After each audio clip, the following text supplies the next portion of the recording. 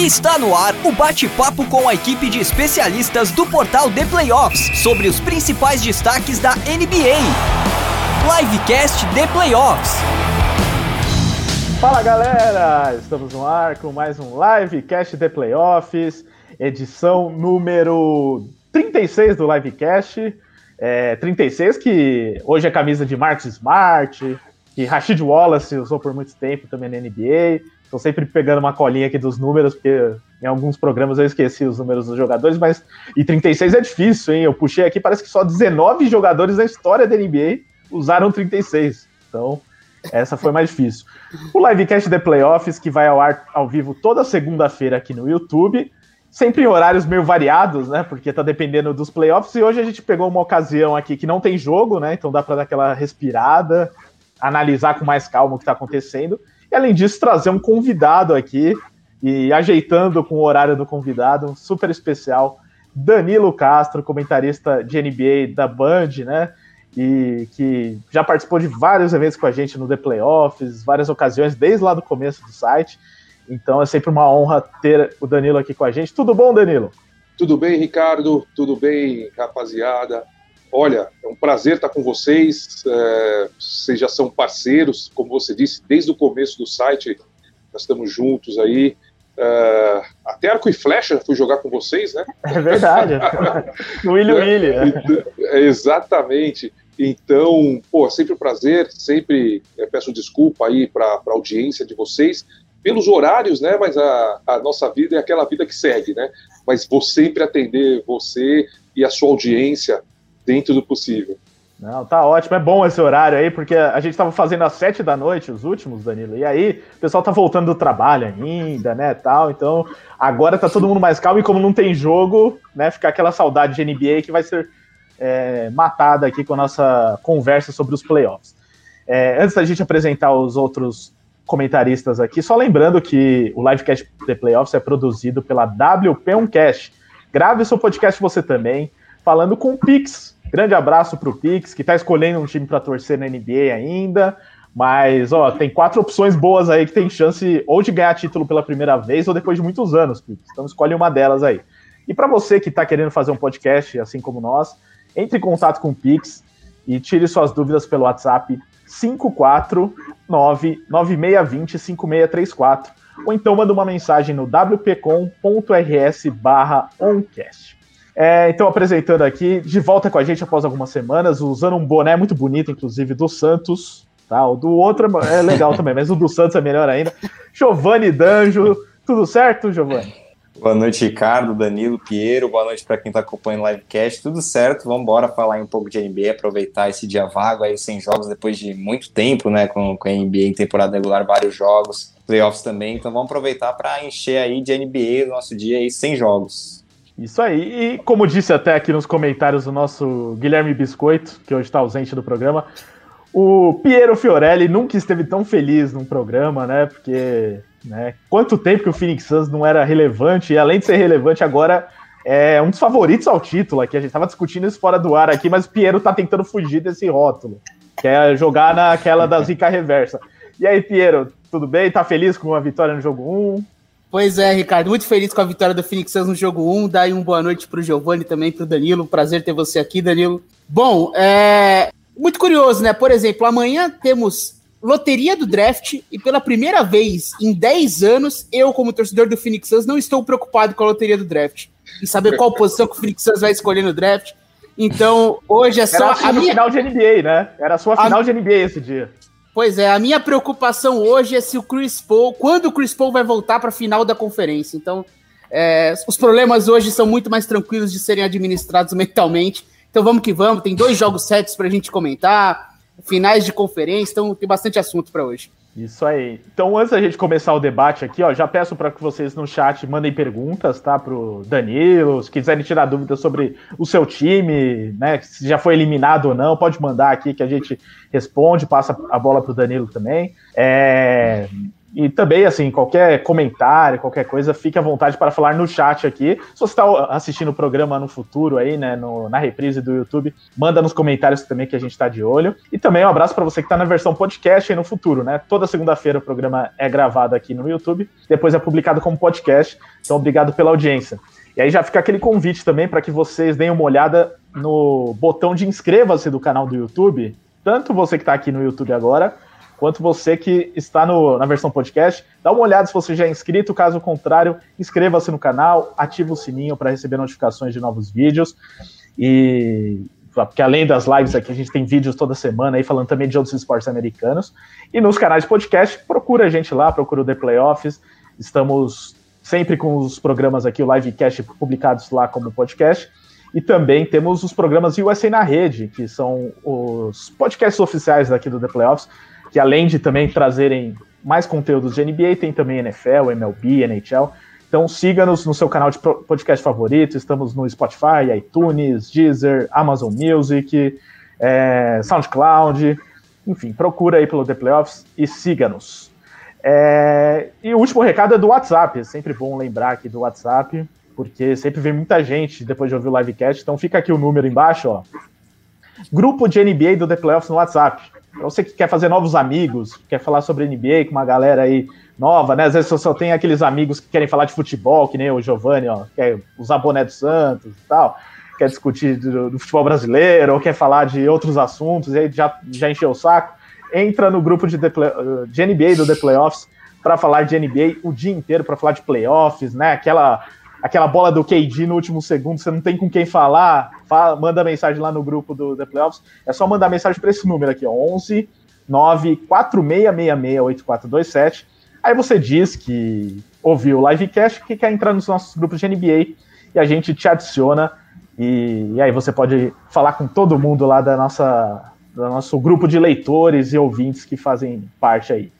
Ricardo, deixa eu te fazer um pedido então, já me adiciona nesse grupo aí, junto com essa rapaziada, com a sua audiência aí, vamos falar muito de basquete, de playoffs, de NBA, pô, nós temos aí finais de conferência, depois nós vamos ter as finais da NBA, pô, nada melhor do que discutir aí com a galera que entende do assunto. Muito bem, então saindo daqui eu já te adiciono lá, vamos ver se você aguenta, né, porque é muita mensagem, viu, Daniel? Eu já vou te avisar que assim, é aquela coisa de você terminou o jogo, você desliga e vai dormir, e aí no dia seguinte tem mais 1000 mensagens, sabe? Os caras a madrugada inteira falando daquilo. Então, mas fica tranquilo, se a galera aí aguentar também assistir na Band, né, tem que assistir na Band, nos comentários aí, a gente vai estar sempre mandando um alô para vocês aí durante a transmissão. E eu faço a transmissão com o meu WhatsApp, né? Então, de repente, aí vocês vão mandando aí as mensagens, eu vou passando para o Ivan Bruno, quando eu não conseguir falar, com o Álvaro José, o Barão também, que está lá nos Estados Unidos, que, poxa, é animal, né? O Barão está em Nova York, ele viu a bola do KD em loco. Nossa, que inveja, hein? Que inveja, ele teve na bolha também, né? Você vê que coisa, cara, que bacana. Sortudo. Não, e fora, né, a possibilidade de já estar vacinado, de poder estar lá nas aglomerações, né? Então, assim, parabéns pro Barão aí e para todos que têm esse privilégio. Muito legal. Então, entre no grupo de WhatsApp do The Playoffs, vou manter o número aqui embaixo, para falar com o Danilo. Ó, vou te adicionar lá mesmo, hein, Danilo? Não, mas é para adicionar mesmo, cara. Então tá bom. Já o pessoal deixando algumas mensagens aqui. Eu vou perguntar isso daqui rapidinho antes da gente passar para falar mesmo de playoffs. O Igor Brunelli. Danilo, a crise na seleção, técnico covarde jogando a torcida contra o Didi. Você vê que já veio pedrada logo de cara aqui. Gustavo de Conte para técnico já. Você vê em crise, você vê o time pronto para talvez no pré-olímpico aí conseguir a vaga, porque vai ser bem difícil, né? Agora que o Utah saiu, o Bogdanovic falou que vai estar, né, meu? Ele é uma cereja do bolo ali que tá faltando, e que cereja, né? Jogando em casa ainda, lá em Split, na Croácia, é muito difícil, mas eu acho que, o jogo é jogado. Nós ganhamos da Grécia, cara, e a Grécia estava com o Antetokounmpo, então o jogo ele é jogado no momento. Eu acho que o Bruno Caboclo, a saída dele da NBA fez bem para ele, tá? No lado de jogar. Então ele fez ali um restante de temporada muito bom na França, Marcelinho Huertas, eu não vou falar que ele vive a melhor forma da carreira, que para mim esse cara é sensacional, simplesmente espetacular. Eu quero saber como está o ritmo de jogo do Anderson Varejão, né, do Cristiano Felício, que teve pouquíssimos minutos ali no Chicago Bulls. Acho que são jogadores importantíssimos, principalmente esse basquete. Nós vamos pegar a Alemanha, vamos pegar a Croácia, Rússia, basquete europeu de força ali, daquele leste europeu. A Alemanha nem tanto, mas o Schroeder, acredito eu que deva ir também para esse pré-olímpico. Vejo assim, uma classificação possível, mas não somos favoritos não. E não me escondo de opinião. Acho que o Gustavo de Conte é naturalmente o próximo técnico da seleção brasileira. Me assustaria muito se ele não fosse. Questão do Didi. Acho que todo técnico, cara, e eu vejo isso muito no futebol, vai jogar para ele ter as melhores peças nas mãos. Né? Então ele quer o Didi. O Raulzinho vai fazer uma falta muito grande ali, principalmente na armação. O Raulzinho, que na minha opinião viveu a melhor temporada da carreira dele. O Gui Santos é o mais novo, então tudo bem, talvez não estaria ali entre os 12. E tem um quarto elemento também que pediu, né? Então eu estou falando de Didi, de Raulzinho, de Gui Santos e tem o Marquinhos. E o Marquinhos. O Marquinhos se aposentou da seleção, né? Se aposentou, acho que é uma escolha dele, opção, já 36 anos, acho que ele vai querer fazer aí o pé de meia dele, então vai resguardar o físico. Acho que cada um tem os seus motivos. Tá? Eu jamais posso esquecer o que eu fui jogador e o que eu pensava enquanto jogador. Se eu tenho uns training camps da NBA, e o Didi, por exemplo, que está específico aí na pergunta do Igor, né? O Didi, ele teve alguns minutos ali no Pelicans, que é uma equipe jovem, é uma equipe, e ele mostrou que ele pode ficar no elenco, que ele pode ter minutos ali de 15 a 17 minutos por jogo, e ele tem que mostrar serviço, até como pessoa. Então, eu entendo a opção dos jogadores, de não estarem indo buscando algo pessoal. Entendo sim. Né? Se eu falar para você, poxa, você queria que eles tivessem? Muito. Acho que o nível da seleção eleva brutalmente. Agora, eu entendo a opção de cada um deles, do Raulzinho, que vai ficar sem contrato, mas tem que fazer um belo contrato agora, que para mim, você jogar do lado do Bradley Beal e do Westbrook e conseguir se destacar, é porque você é muito monstro. São dois jogadores que gostam de jogar com a bola nas mãos. E o Raulzinho, além de ter minutos, a gente viu que ele tem o respeito ali da equipe. Então, vai se preparar também. A opção do Marquinhos de aposentadoria cabe só a ele, a aposentadoria da seleção. E o Didi e o Gui Santos, cara, eles têm que treinar ali e tentar convencer os técnicos, a equipe, o general manager das equipes, que eles podem fazer parte dos times. No caso do Didi, do Pelicans, né? No caso do Gui Santos, ele precisa entrar, ele vai pôr o nome no draft. Então eu entendo perfeitamente, sim. E para quem lembra, né, o Bogdanovic teve uma atuação incrível contra o Brasil aqui nos Jogos Olímpicos, né? Então... nem me lembro.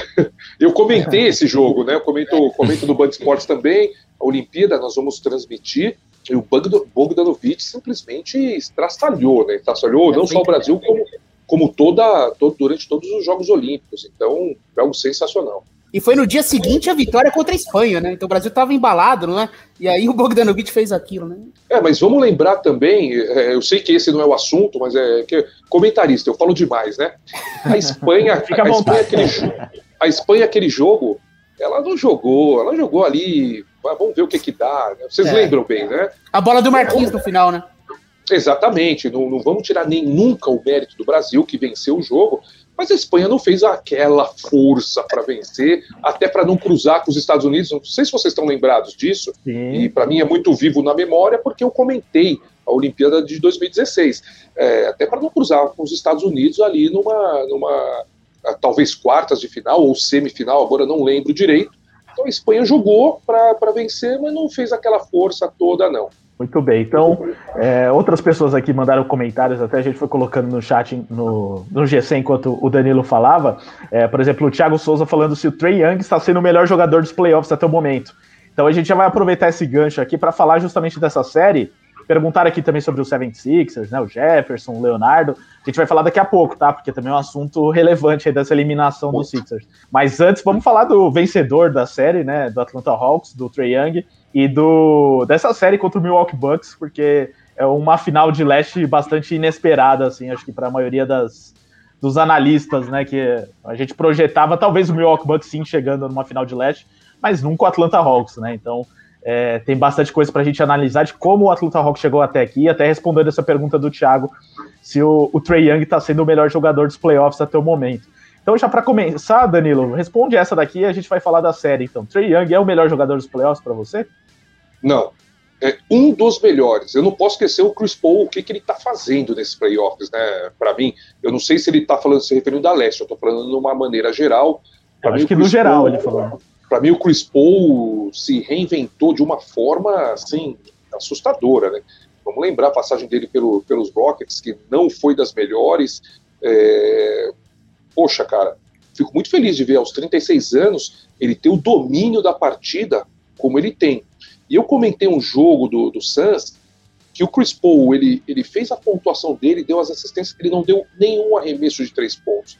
Então ele é aquele armador bem old school mesmo, né? Ele é cara que domina o jogo, parece que ele não dá um pique, é extremamente inteligente, tá sempre com 2 jogadas na cabeça, quer dizer, se o plano A não dá certo, o plano B vai dar.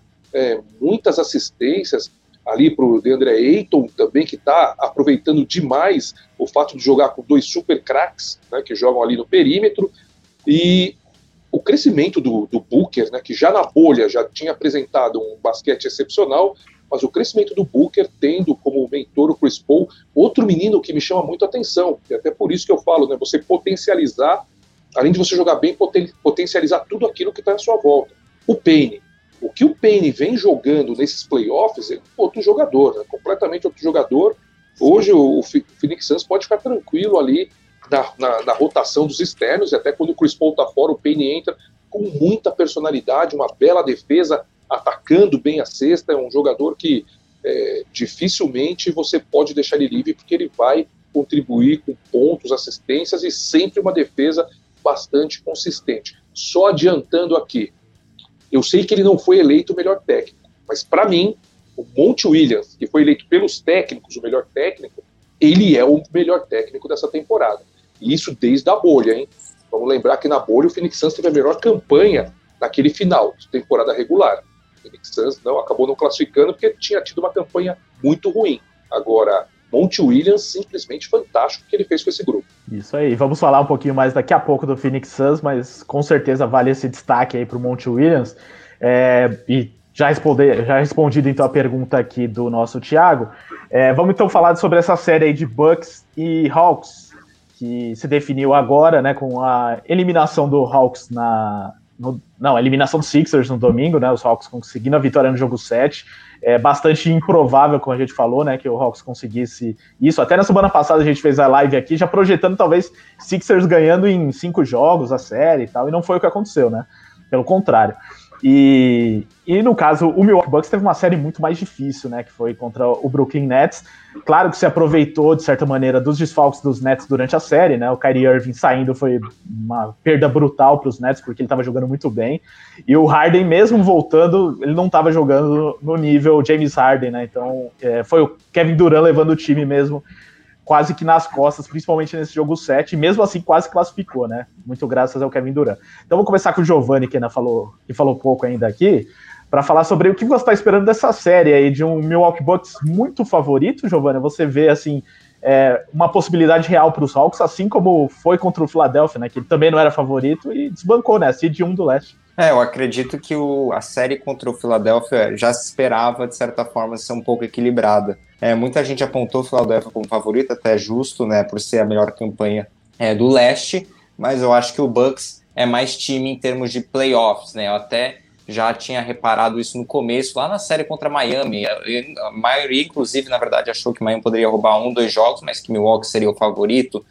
Mas Milwaukee parece estar muito mais muito melhor montado para um playoff, né, do que estava nas temporadas anteriores, quando foi time de temporada regular, teve 2 vezes o MVP da temporada regular, melhores campanhas do leste, da liga, e chega nos playoffs e decepciona. Dessa vez, tem um time que parece estar mais preparado para playoffs do que para a temporada regular, visto que também foi a 3ª seed no leste, não foi mais a primeira, não foi disparado como foi nas 2 temporadas anteriores. Eu vejo Milwaukee como forte favorito, até por já ter experiência, já esteve aí nesse posto, bateu na trave em 2018, 2019, né? Abriu 2-0 na série contra os Raptors, acabou perdendo 4 jogos consecutivos, mas esse time do Milwaukee Bucks é bem diferente do que a gente teve nas 2 últimas temporadas em termos de apoio ao Giannis, né? O PJ Tucker chegou com um grande apoio defensivo e também está colaborando agora nos playoffs, né? Com bolas de 3, inclusive, ofensivamente, então é uma peça fundamental no apoio.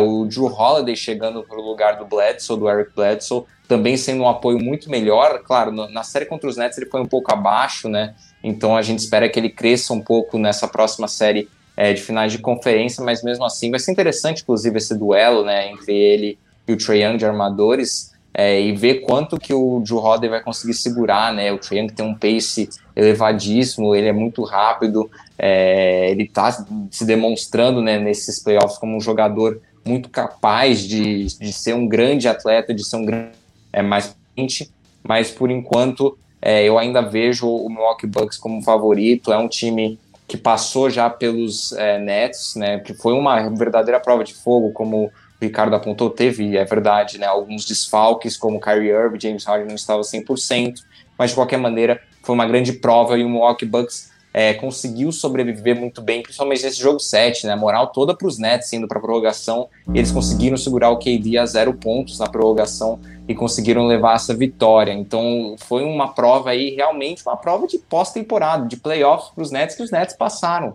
Nos últimos anos a gente vê os Nets tropeçando consecutivamente em playoffs, e dessa vez foi diferente. E chega muito mais forte para essa final de conferência do que nos 2 últimos anteriores, na minha opinião, bem mais forte do que na última aparição, apesar de ter expectativas maiores aquela vez, né? A barra foi descendo um pouco, claro, pela repercussão dos últimos playoffs da equipe, mas eu acredito que os Bucks vêm favoritos. Eu imagino que fechem 5 ou 6 jogos, eu não acho que deve ir para 7. Piero, sobre essa série ainda, uma coisa que a gente já viu mais nos Bucks na série contra o Brooklyn Nets é o Giannis jogando bem mais minutos, né, do que é algo que a gente cobrava bastante, então jogando mais minutos e jogando bem, né, sendo importante também, coisa que a gente cobrava dele individualmente nos playoffs anteriores, né, de que ele chamasse mais a responsabilidade. Mas assim, esse elenco de apoio que o Giovanni citou, todos eles foram fundamentais, importantes em algum momento, né? Esses jogadores que chegaram agora, como é o caso do Jrue Holiday e também do PJ Tucker, mas também outros jogadores, como é o caso do Chris Middleton. Até nesse último jogo ele estava meio frio em certo momento do jogo, mas no final da partida ele foi muito importante. Então, assim, os Bucks, eles montaram um time para essa temporada com muito mais alternativas do que tinham antes, e estão ganhando corpo a cada jogo nos playoffs, né? Então, você concorda que o Milwaukee Bucks chega com um favoritismo grande aqui diante do Atlanta Hawks? Eu acho um favoritismo relevante, até porque eu não consigo enxergar no elenco do Atlanta um defensor para o Giannis. Mas é algo que a gente já via num problema na série contra os Nets, né? Já era uma discussão. Quem nos Nets vai defender o Giannis, né? E eles meio que conseguiram se virar dentro do possível, né? O Giannis fez uma boa série, mas o Nets conseguiu provocar ele a arremessar mais de 3, a dar mais arremessos de meia distância. Mas de qualquer forma, assim, eu acho muito difícil o Collins segurar o Giannis, e eu acho que o Capela não tem a mobilidade capaz de segurar o Giannis. Então eu não vejo um defensor ideal para o Giannis nessa série. Porém, o Atlanta mostrou um controle mental e esse senso de que não somos os favoritos, jogamos ali sem responsabilidade, que fez uma diferença muito grande na série contra a Filadélfia, né? O detalhe é que aqui tem um duelo muito difícil defensivamente pro Trae, né? O Trae teve dificuldades ali contra o Thybulle. Esse jogo 7, o Trae não jogou bem, né? O Trae arremessou 5 de 23. Foi aquela bola de 3 no final lá que ele meteu do meio da quadra. Ele conseguiu dar boas assistências, ele criou boas jogadas para os companheiros, mas não foi um grande jogo 7 do Trae.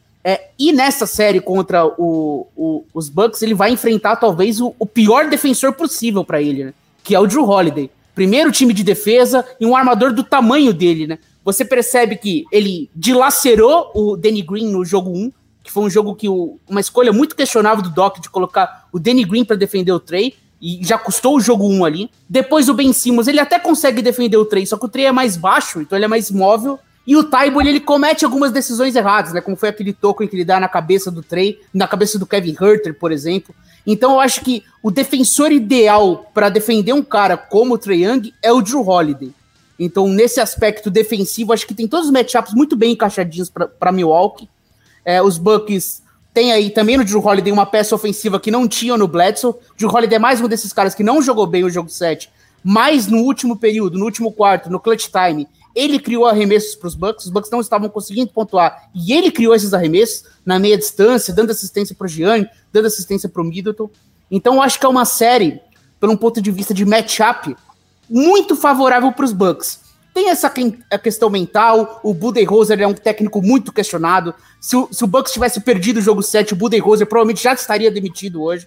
Então tem todo esse drama de Milwaukee, que é essa pressão de que eles precisam provar. É um time que trocou basicamente todos os assets para conseguir o Jrue Holiday, assinou a extensão máxima com o Giannis, assinou a extensão máxima com o Middleton.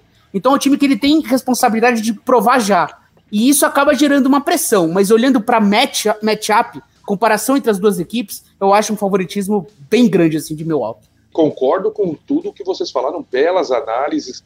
Acho, inclusive, que o Capela não vai, não tem como defender o Giannis. Acho que é impensável até, não pode mandar embora, né? Puser o Capela para defender o Giannis, porque a transição do Giannis acho que é o ponto mais forte dele, né? É um atleta que não tem a bola de 3 pontos confiável, mas a transição dele é muito grande. E para o Capela ali, a mobilidade, a hora que ele abrir e vai conseguir criar um espaço e vindo lançado para cima do Capela, vão ser muitas faltas desperdiçadas ali no Capela para cima do Giannis. E eu queria falar do belo trabalho do general manager da equipe do Milwaukee, né? Foram trocas pontuais e super acertadas, o PJ Tucker e o Jrue Holiday.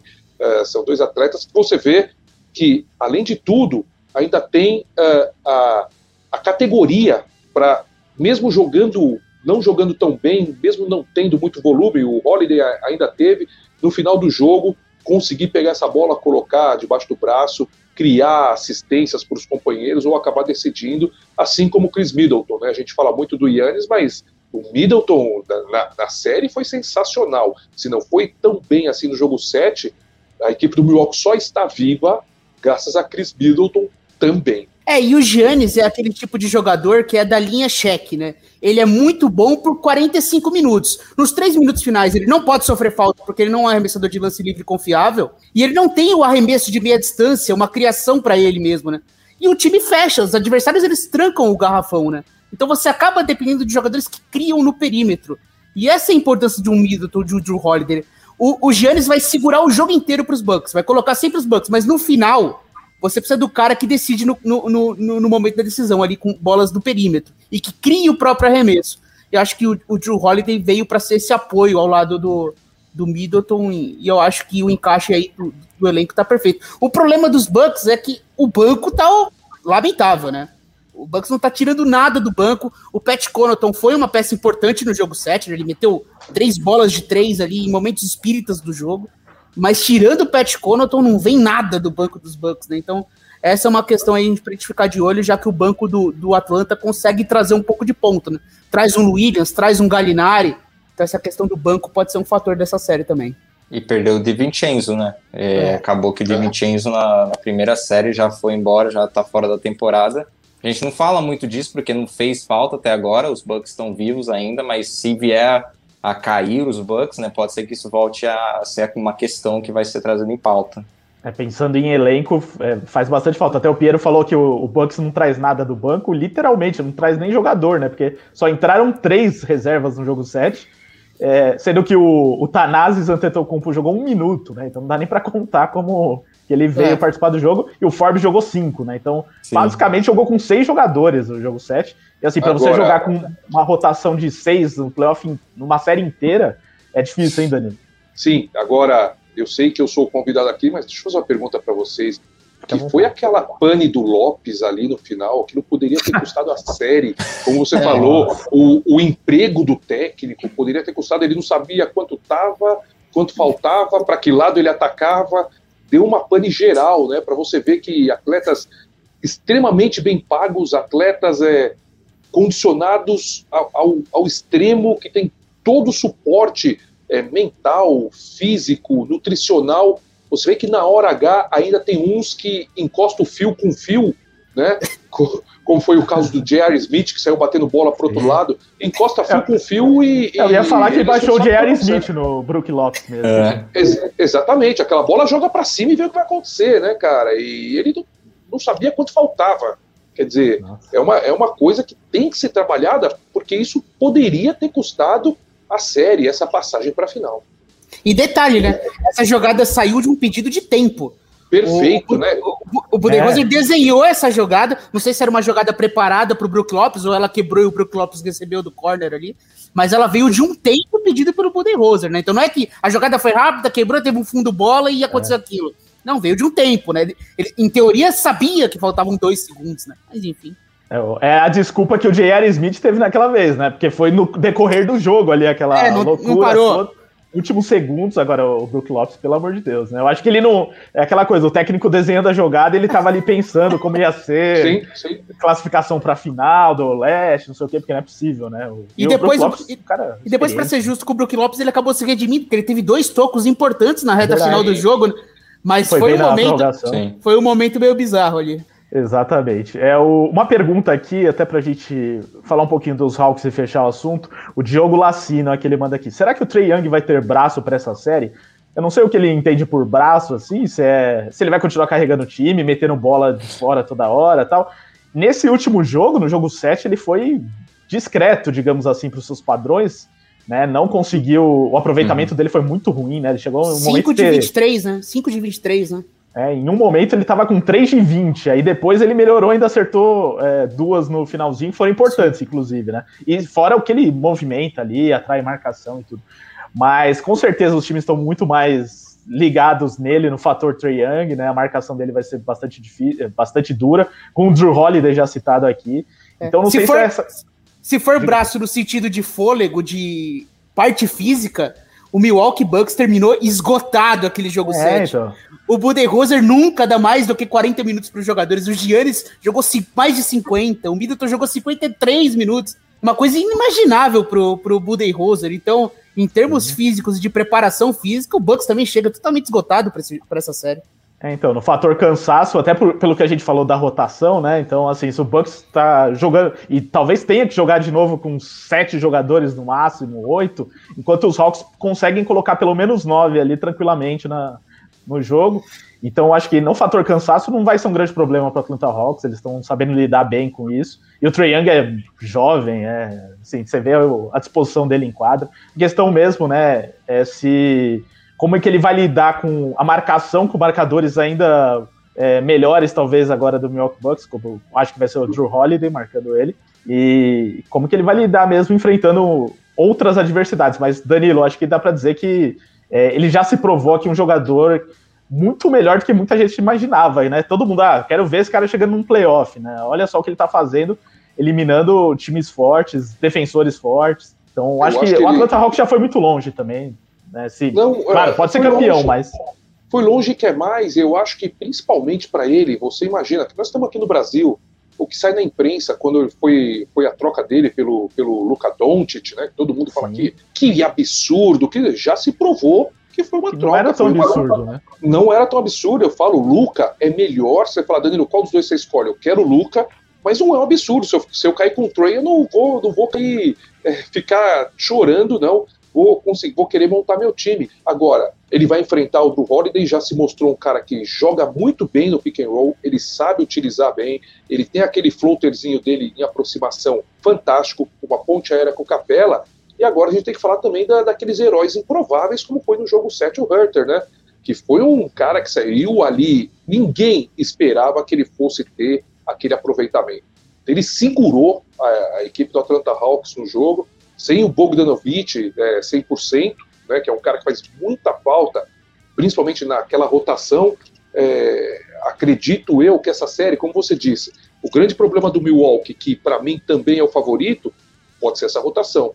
É uma série para 6 jogos no mínimo, eu penso assim, onde o banco e o descanso, a rotação dos atletas, e eu sei que a gente vai entrar nesse tema depois. Para mim, aquela bola sem ar do Kevin Durant foi falta de perna ali, depois no final. Sim. Acertou a primeira, a segunda não tinha perna para pular, né? Super bem marcado. Então, isso pode ser um problema do Milwaukee também. Não acho que vai ser uma série tão fácil. Existem aqueles ajustes que a gente sempre costuma dizer, né? Ajusta aqui, a rotação ali. No primeiro jogo contra o Philadelphia foi o Danny Green que marcou, depois ajustou com o Ben Simmons. Então vai se tentando ajustar alguma coisa, e eu tenho certeza que a equipe do Atlanta não é a favorita. Como vocês disseram muito bem, nós estamos falando de uma final do terceiro contra o quinto. Ela é bem improvável. Ela é muito improvável mesmo, sendo que a gente tinha do lado leste o Brooklyn Nets e o Philadelphia, que nas minhas apostas, os finalistas, né? Mas o basquete ele é jogado dentro de quadra, contundiu, não contundiu, não sei. A gente vê muitos atletas tão bons como James Harden, por exemplo, correndo atrás de um anel, né? Se juntando contra superestrelas para conseguir o seu anel. Cara, eu acho que essa é a grande chance, e tá todo mundo de olho nisso. Falando, poxa, não tá o Curry, não tá o LeBron, tem uns times aí, o Brooklyn Nets saiu, ou é agora ou não vai mais, né, cara? Exatamente. É uma grande chance para essas 4 franquias, para alguns jogadores específicos dessas franquias aí que podem ser campeões aí pela primeira vez, e como você disse, muitos outros que estão correndo há anos atrás disso ainda não chegaram. Bom, bem legal aqui a nossa análise, mas é importante que a gente dê aquele palpite aqui só para fechar. Então, todo mundo vai de Bucks aí. Alguém quer apostar em alguma zebra? Em quantos jogos? Vou começar pelo Giovanni. Eu vou falar Bucks em 6 jogos. Eu acho que Trae Young e companhia conseguem roubar um jogo ou 2. Eu vou de 2 jogos, porque o Trae Young já se mostrou bastante capaz de fazer isso. O Atlanta Hawks em si, né? Porque a gente falou que o Trae Young não foi muito bem no jogo 7, né? Só no final que conseguiu aparecer para fechar o jogo propriamente dito, e viu outros jogadores aparecendo bem mais. O Gallinari vindo muito bem do banco, o Huerter foi o nome do Atlanta Hawks. Então o Atlanta Hawks ele provou nesse jogo que não é só o Trae Young, né? Clint Capela também já tinha provado bastante, e o Trae Young ele consegue se adaptar. Ele não estava bem do perímetro, da linha de 3 pontos. Aí chega o terceiro quarto, ele tá distribuindo bastante a bola, ele já passa das 10 assistências fácil, e aí ele consegue começar a fazer os pontinhos dele com aqueles floaters, ele joga as bolas, as pontes aéreas pro Clint Capela, que ele sempre faz. Eles têm essa jogada muito bem feita, né? É até engraçado, a gente de fora, a gente fala, nossa, é tão previsível, né? Ele sempre faz isso pro Capela, mas é tão bem executado as jogadas... Né? Então é tão bem executado. Eu brinco até com meu amigo, o Trae Young tem 3 jogadas, é bola do Lobo, é floater e bola aérea pro Capela, né? Mas é tudo tão fácil, bem executado, né? Que funciona. Parece uma coisa tão óbvia, mas é tão bem executado que eles fazem parecer fácil. Então ele consegue se adaptar muito bem. Depois ele começou a cair as bolas do fundo, ele conseguiu fechar o jogo no 4º período lá. Mas eu acredito que os Hawks têm essa possibilidade de conseguir explorar os outros jogadores e o Trae Young conseguir se adaptar se não estiver dando certo para ele. Mas mesmo assim, o Milwaukee tem o melhor time no papel, a rotação vai pesar, vai ser cansado, mas mesmo assim eu acho que o Milwaukee consegue fechar em 6. Só uma coisa que eu vi aqui, até foi nos grupos de WhatsApp que mandaram, ó, tá vendo? Eles também mandam informações relevantes, que o draft de 2018, que foi esse, né, do Trae Young, do Doncic, do Ayton, tá completando hoje 3 anos, foi em 21 de junho de 2018. Então, já faz 3 anos, e agora tá aí. A gente esperava que o Doncic, como o melhor da classe, aparentemente, fosse mais longe que eles, né, na carreira, e chegasse mais perto da final da NBA mais rápido, mas olha aí, Trae Young e Ayton estão com mais chances aí nesse momento do que o Doncic. Draft do Kevin Huerter também, né? Kevin Huerter tava nesse draft. Eu vou ter que sair de novo, porque parou de novo o meu som, tá? Já volto. Tá bom, vai indo e voltando, não tem problema. Até do Huerter, Piero, eu vou buscar aqui, mas se eu não me engano, faz parte da troca também, né? Ou não? Acho que era uma pick do Hawks mesmo. Não, era uma pick do ano seguinte. O Mavis mandou a pick do ano seguinte. É verdade. Então foi outro jogador que eu vou pegar aqui, quem foi de 2019. Acho que é o DeAndre Hunter, né? Que virou, né? Virou o DeAndre Hunter ou o Cameron Reddish, né? Um dos dois. Foi o Hunter, ele veio por uma troca do Lakers, pelo que eu tô vendo aqui. Eu vou pegar certinho, mas Piero, pra você então, em quantos jogos? Ou Bucks ou Hawks? Então, eu acho assim, o Bucks não jogou bem na série contra os Nets, isso é fato. O time que não teve o James Harden pelos 4 primeiros jogos e teve esse James Harden pelos últimos 3, e só teve o Irving pelos 3 primeiros jogos, e você sofrer tanto contra uma defesa que é ruim e o time não conseguir pontuar, que era aquele drama dos Bucks. Meu Deus, gente, o Bucks não consegue pontuar, foi massacrado nos 2 primeiros jogos, e aí teve aquele jogo 3 que não foi bonito, mas eles ganharam. Então, em geral, foi uma série que eles arrancaram no braço contra um time que estava muito desfalcado. Então, assim, foi decepcionante. Mas aqui eu vou dar um crédito de que é um time muito bem montado, muito talentoso, que massacrou o Miami Heat, que fez uma boa temporada e que acho que tem um matchup favorável nessa série, né? Como eu disse, eu não vejo ninguém com capacidade para defender o Giannis em bom nível nesse time de Atlanta. O Danilo lembrou muito bem a questão física do Bogdanovic, né? O joelho do Bogdanovic, o quanto ele vai estar pronto para os primeiros jogos. Lembrando que o Bogdanovic poderia estar em Milwaukee, né? Lembrando que no início da temporada teve aquela troca em que acabou não sendo aprovado, houve muita polêmica, né? Que era um sim em trade via Sacramento, ele acabou não chegando no time de Milwaukee. Então, essa é uma preocupação, a questão física do Bogdanovic, mas em geral eu acho o Bucks mais time, e por mais que eu ache o Atlanta um time capaz de incomodar, eu vou em Bucks e em 6 também. Danilo, agora você para fechar, então, quem vence em quantos jogos? Eu tô mal, cara, eu tô 50% aí dos acertos, mas eu vou Bucks em 7. Todo mundo. Eu acho que tá muito louco, né? Eu acho que eles roubam um mando do outro, vão vencer fora. Mas eu vou de Bucks em 7. Acho que o Atlanta fez uma temporada, ou está fazendo uma temporada excepcional, acima da expectativa. Vou de Bucks em 7. Lembrando, né, a gente esquece, o Atlanta Hawks, ele trocou de técnico no meio da temporada, porque tava mal pra caramba naquela época, todo mundo já falando que tava tudo errado, que não sei, esse Trae Young aí e tal, e aí o Nate McMillan deu um jeito ali que o time embalou. Agora eu precisaria pegar essa estatística, mas não sei se é o melhor time ou um dos melhores, assim, top 3, desde que o Nate McMillan chegou, né, em aproveitamento. E você sabe que o contrato dele não estava garantido ainda para a próxima temporada. Eu ia falar interino. Ele ainda é interino. Com certeza vão renovar e vai conseguir um belo salário, mas o contrato dele foi ali de interino. E olha, cara, que trabalho, hein? Que belo trabalho. É aquele interino tipo do futebol brasileiro que eles deixam lá, enquanto ganhar ele fica. Mas ele tá ganhando demais, então vamos ter que renovar, né? O Nate McMillan, que eu sou muito fã desde os tempos de Indiana, né? Sempre defendi aqui nesse podcast, Ricardo está de prova. Sempre fui um fã de Nate McMillan, mas ele era sempre muito azarado em playoffs pela questão física, né? Os jogadores dos Pacers se machucavam, né? Então, era um ano sem o Oladipo, no outro ano não tinha o Bogdanovic, no outro ano não tinha o Sabonis. Então, sempre tinha um desfalque importante ali.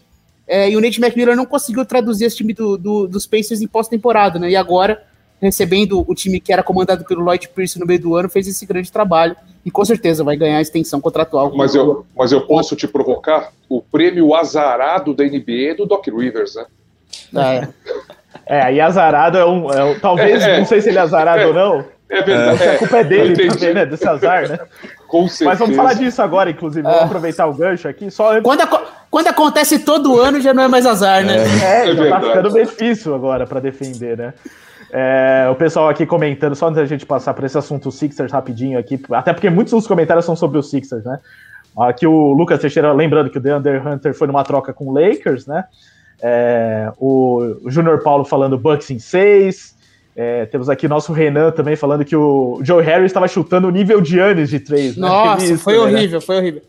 E lembrando que no Mundial o Joe Harris jogou pela seleção americana e foi essa tragédia também. O Joe Harris, ele é um grande jogador, só que a gente lembra porque esses caras são role players, né? O cara ganha 80 milhões para arremessar a bola de 3 e ele não acertou a bola de 3 na série. E livre, e completamente livre. Foi bem problemática a série do Joe Harris. O Juan Dias fez uma pergunta que é bem difícil aqui, mas qual foi o melhor draft da década para vocês aqui? 18. 18? Trae Young, por enquanto, sim, né? Ayton, Doncic, Kevin Huerter, Michael Bridges, e você vai em um monte de jogadores, né? O pior pra mim é muito Shai, fácil. né? Shai também, Shai Gilgeous-Alexander, né? É um draft muito profundo. O pior pra mim era muito fácil, que é o de 2013, que teve o Anthony Bennett como primeira escolha, mas é um draft que teve o Giannis escolhido na 16ª posição, né? Sim. Então saíram alguns jogadores interessantes, como o CJ McCollum também saiu desse 2013. Se não me engano, é o draft do Lucas Bebê também, né? 2013. Sim. Se eu não me engano também, ele saiu antes do Giannis, hein? Deixa eu até... Ele saiu antes do Giannis. Não, depois. Uma depois. 18ª, não foi isso? O Lucas... 16ª. 16ª. Lucas, 16ª. O Giannis em 15º e o Bebê em 16º. Que coisa, hein? Puxa vida, que coisa, cara. E o Bebê já até se aposentou agora, né? Se eu não me engano. Triste. Infelizmente, mas era um jogador muito promissor, mas quando a gente vê ele comparado com o Giannis, lógico que é outro patamar realmente. A escolha 2 daquele draft foi o Vitor Oladipo, assim, aí depois tem um abismo assim, de jogadores escolhidos ali. O Giannis é um caso muito peculiar, né? Ele era um projeto muito cru quando ele chegou na NBA, né? Ele era um talento físico impressionante, mas muito magro, ainda com muitas limitações. Então existiam muitas dúvidas, né? Quem era o Giannis. E ele jogava na segunda divisão da Grécia. Então era uma coisa meio... Foi um grande achado dos Bucks. Exatamente. Sim. Belo estilo mesmo. Até, por exemplo, em 2014, eles erraram totalmente, porque eles escolheram o Jabari Parker quando tinha Joel Embiid. Né? Escolheram uma antes do Jabari Parker, mas em 2013 eles acertaram muito com o Giannis. Draft não é ciência exata, não tem como a gente também. Exatamente. Ficar culpando as equipes, é muito difícil.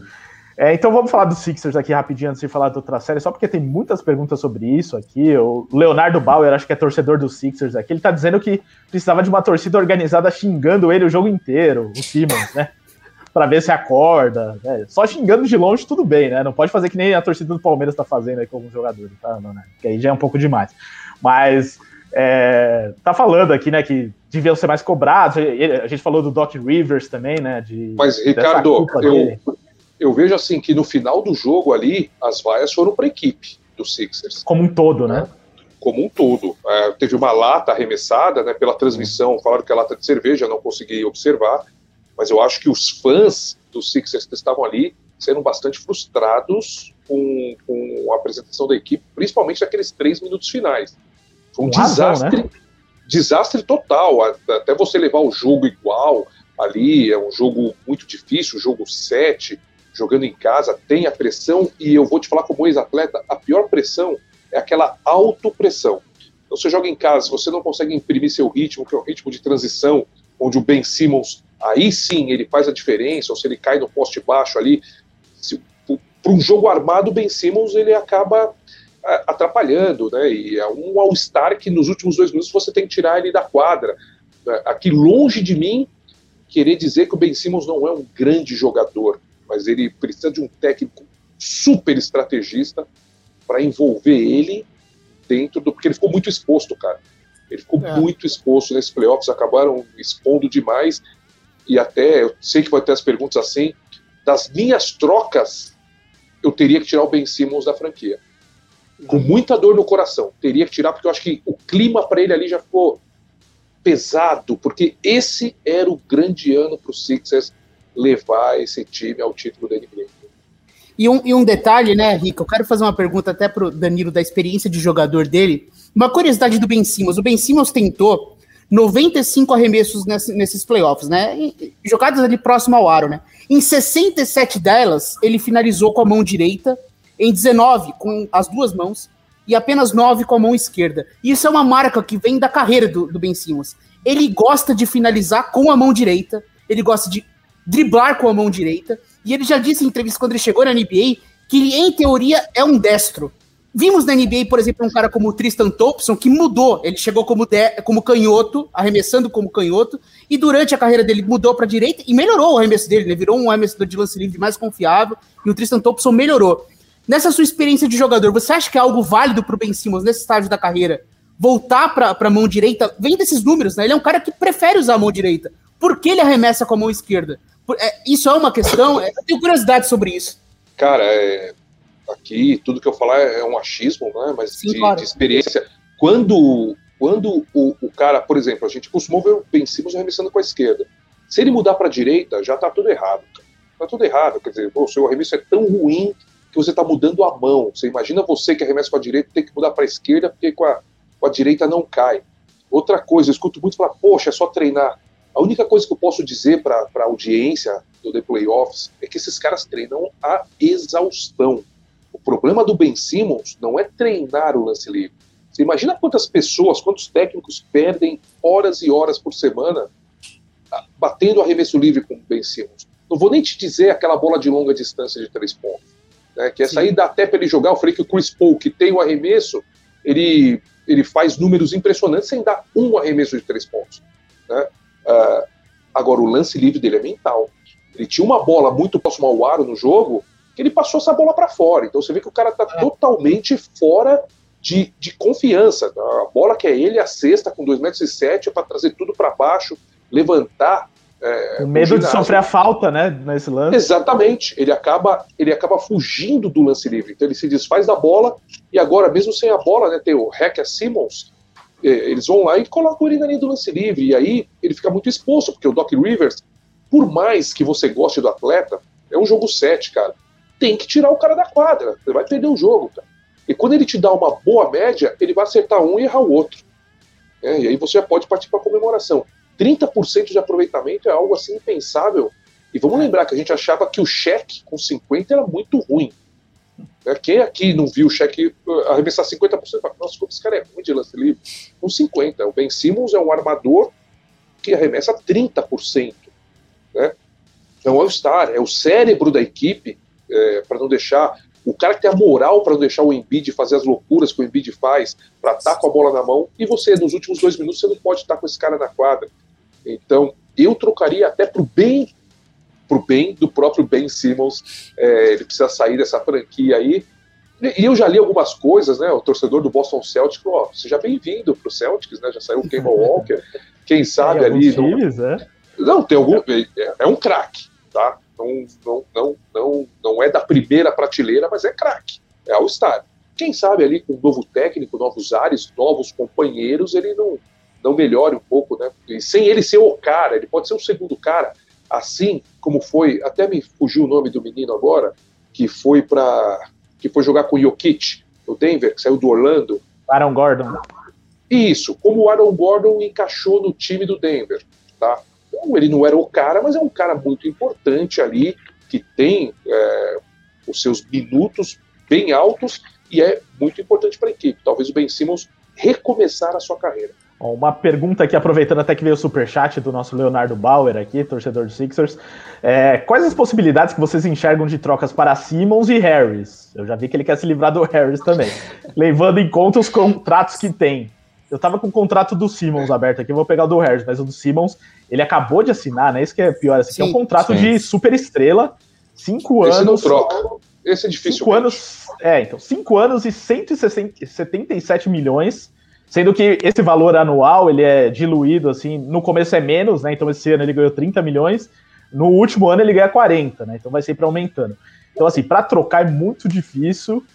e ainda mais como ele se queimou agora. E até aproveitando aqui, vou passar para o Giovanni, que ainda acho que não falou desse assunto, mas respondendo o Leonardo, e aí depois o Pierre e o Danilo podem falar também sobre essa possibilidade de troca, de quais possíveis destinos, quem poderia pegar, quais jogadores podem ser trocados, mas o Sixers teve uma chance aí, pelo menos diz isso, a imprensa americana especulou muito isso no começo da temporada, que era do James Harden ser envolvido numa troca, que levaria o Ben Simmons. Até a gente citou isso, acho que na semana passada aqui, e que a troca não foi adiante, porque os Rockets queriam também o Maxey, né? O Tyrese Maxey. O Tyrese Maxey, ou talvez o Thybulle, e aí não era nem tanto por causa do Ben Simmons, mas seria uma oportunidade ali, né? Que o Ben Simmons empataria ali mais ou menos o salário e tal. E o James Harden, mesmo até hoje não tendo conseguido um grande sucesso na carreira, acho que já é um jogador muito mais consolidado ofensivamente. Eu acho que esse bonde já passou para os Sixers, né, Giovanni? Que outros bondes ainda seriam possíveis para uma troca agora, na sua opinião? Eu vi uma troca que é bastante possível e faz muito sentido, que seria com Portland. Fazer uma troca por CJ McCollum, por exemplo. É um chutador, um exímio chutador, de Portland, e Portland precisa de ajuda na defesa, né? E o Ben Simmons consegue levar isso, mas é muito difícil mesmo justamente por esse contrato máximo que o Ben Simmons tem com o Philadelphia 76, é o maior contrato do time. Então queimando o meio agora, a situação, né? O valor de troca dele caiu muito. O valor de troca dele caiu muito, é tipo um absurdo de 6 meses, meio ano, ele vai de uma possível troca pelo James Harden para um jogador que a gente vê se vai trocar por um CJ McCollum, por exemplo. Então eu vejo uma situação bem delicada e é bem insustentável mais a situação com o Ben Simmons em Filadélfia.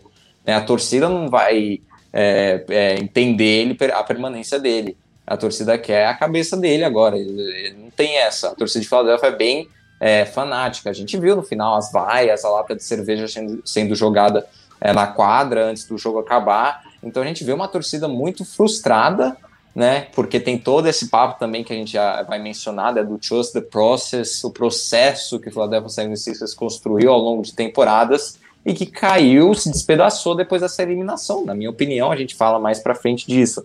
Mas eu acho que é muito... E falando dentro de quadra, né? A cabeça do Ben Simmons estava em outro lugar essa série. Ele não estava confiante, né? A partir do momento que você tem um cara de mais de 2 metros de altura embaixo do aro livre, ele prefere deixar a bola com alguém que não tá tão livre assim, no lado, nem estava dentro do garrafão, estava do lado ali, era o dunker spot, mas mais para trás, e ele tá livre para enterrar, e como vocês mencionaram também, é um lance para energizar a arena, no momento crucial do jogo, que era pro Philadelphia 76ers colar no placar, empatar, né, com aquele lance, e tentar buscar uma virada, né, então é muito grave a situação. E outra coisa, né, no jogo 5, a simples presença dele na quadra possibilitou a Atlanta Hawks de fazer uma estratégia, que seria esse Haka Simmons, para conseguir tirar uma desvantagem de 26 pontos. Claro, não foi só isso que tirou, né? Mas foi uma estratégia inicial ali de desespero, que foi fazer a falta do Ben Simmons de propósito, colocar ele na linha do lance livre para ele errar. Ele terminou aquele jogo 4 de 14 na linha do lance livre,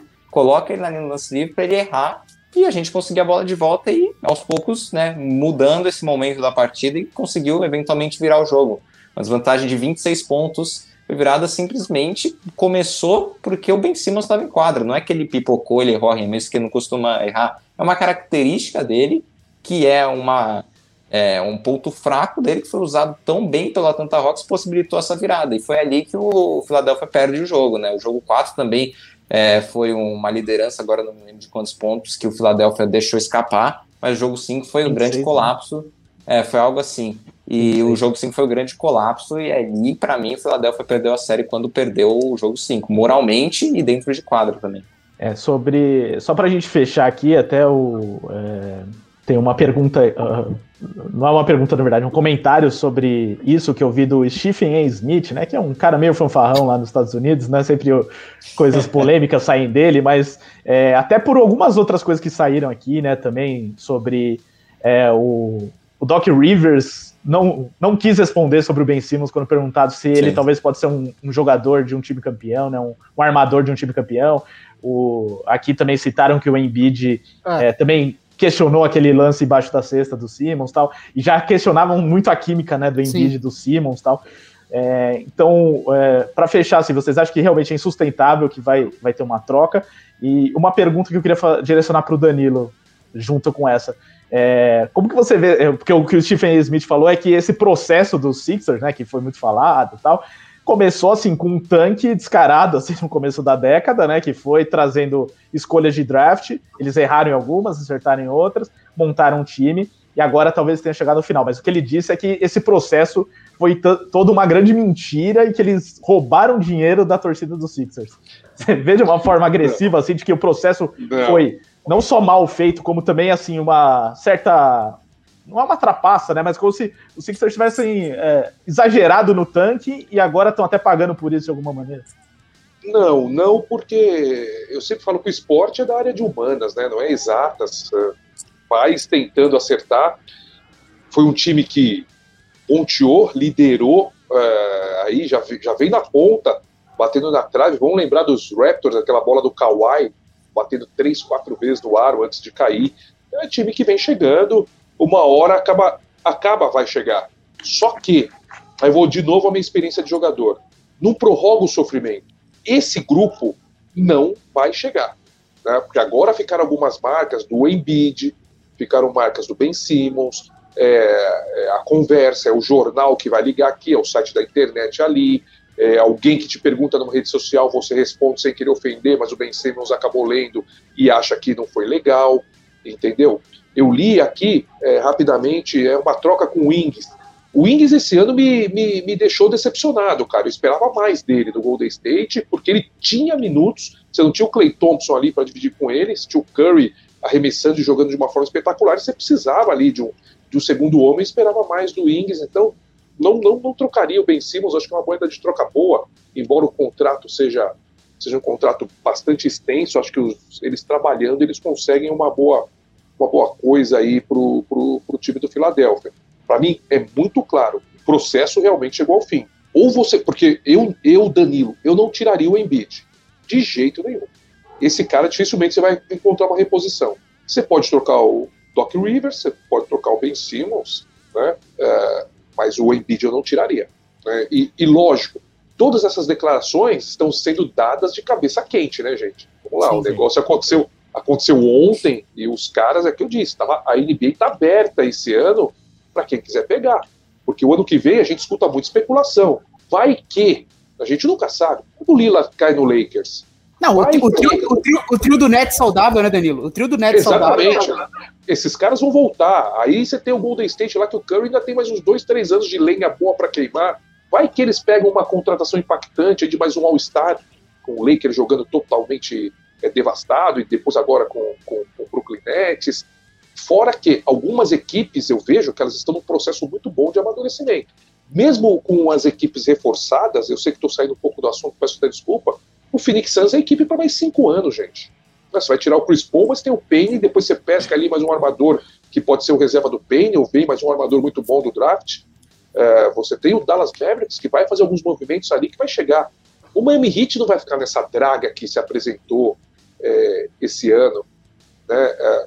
Eu vejo mais algumas equipes ainda chegam. O Pelicans, né? Vamos ver o que eles vão fazer ali, o que eles vão construir ao redor do Zion. As equipes que já têm jogadores consagrados, você tem algumas que já estão apresentando trabalhos que me fazem crer que Utah, né, que eu não comentei aqui, Utah é para mais 2-3 anos brigando na ponta ali, batendo na trave para título ou buscando título, que você tem mais 2-3 equipes aí que vão encher o saco. Eu acho, honestamente, que a NBA ficou muito melhor depois da bolha, cara. Porque não tem mais aqueles times como a gente tinha o Golden State. Pô, vai ser Golden State alguém.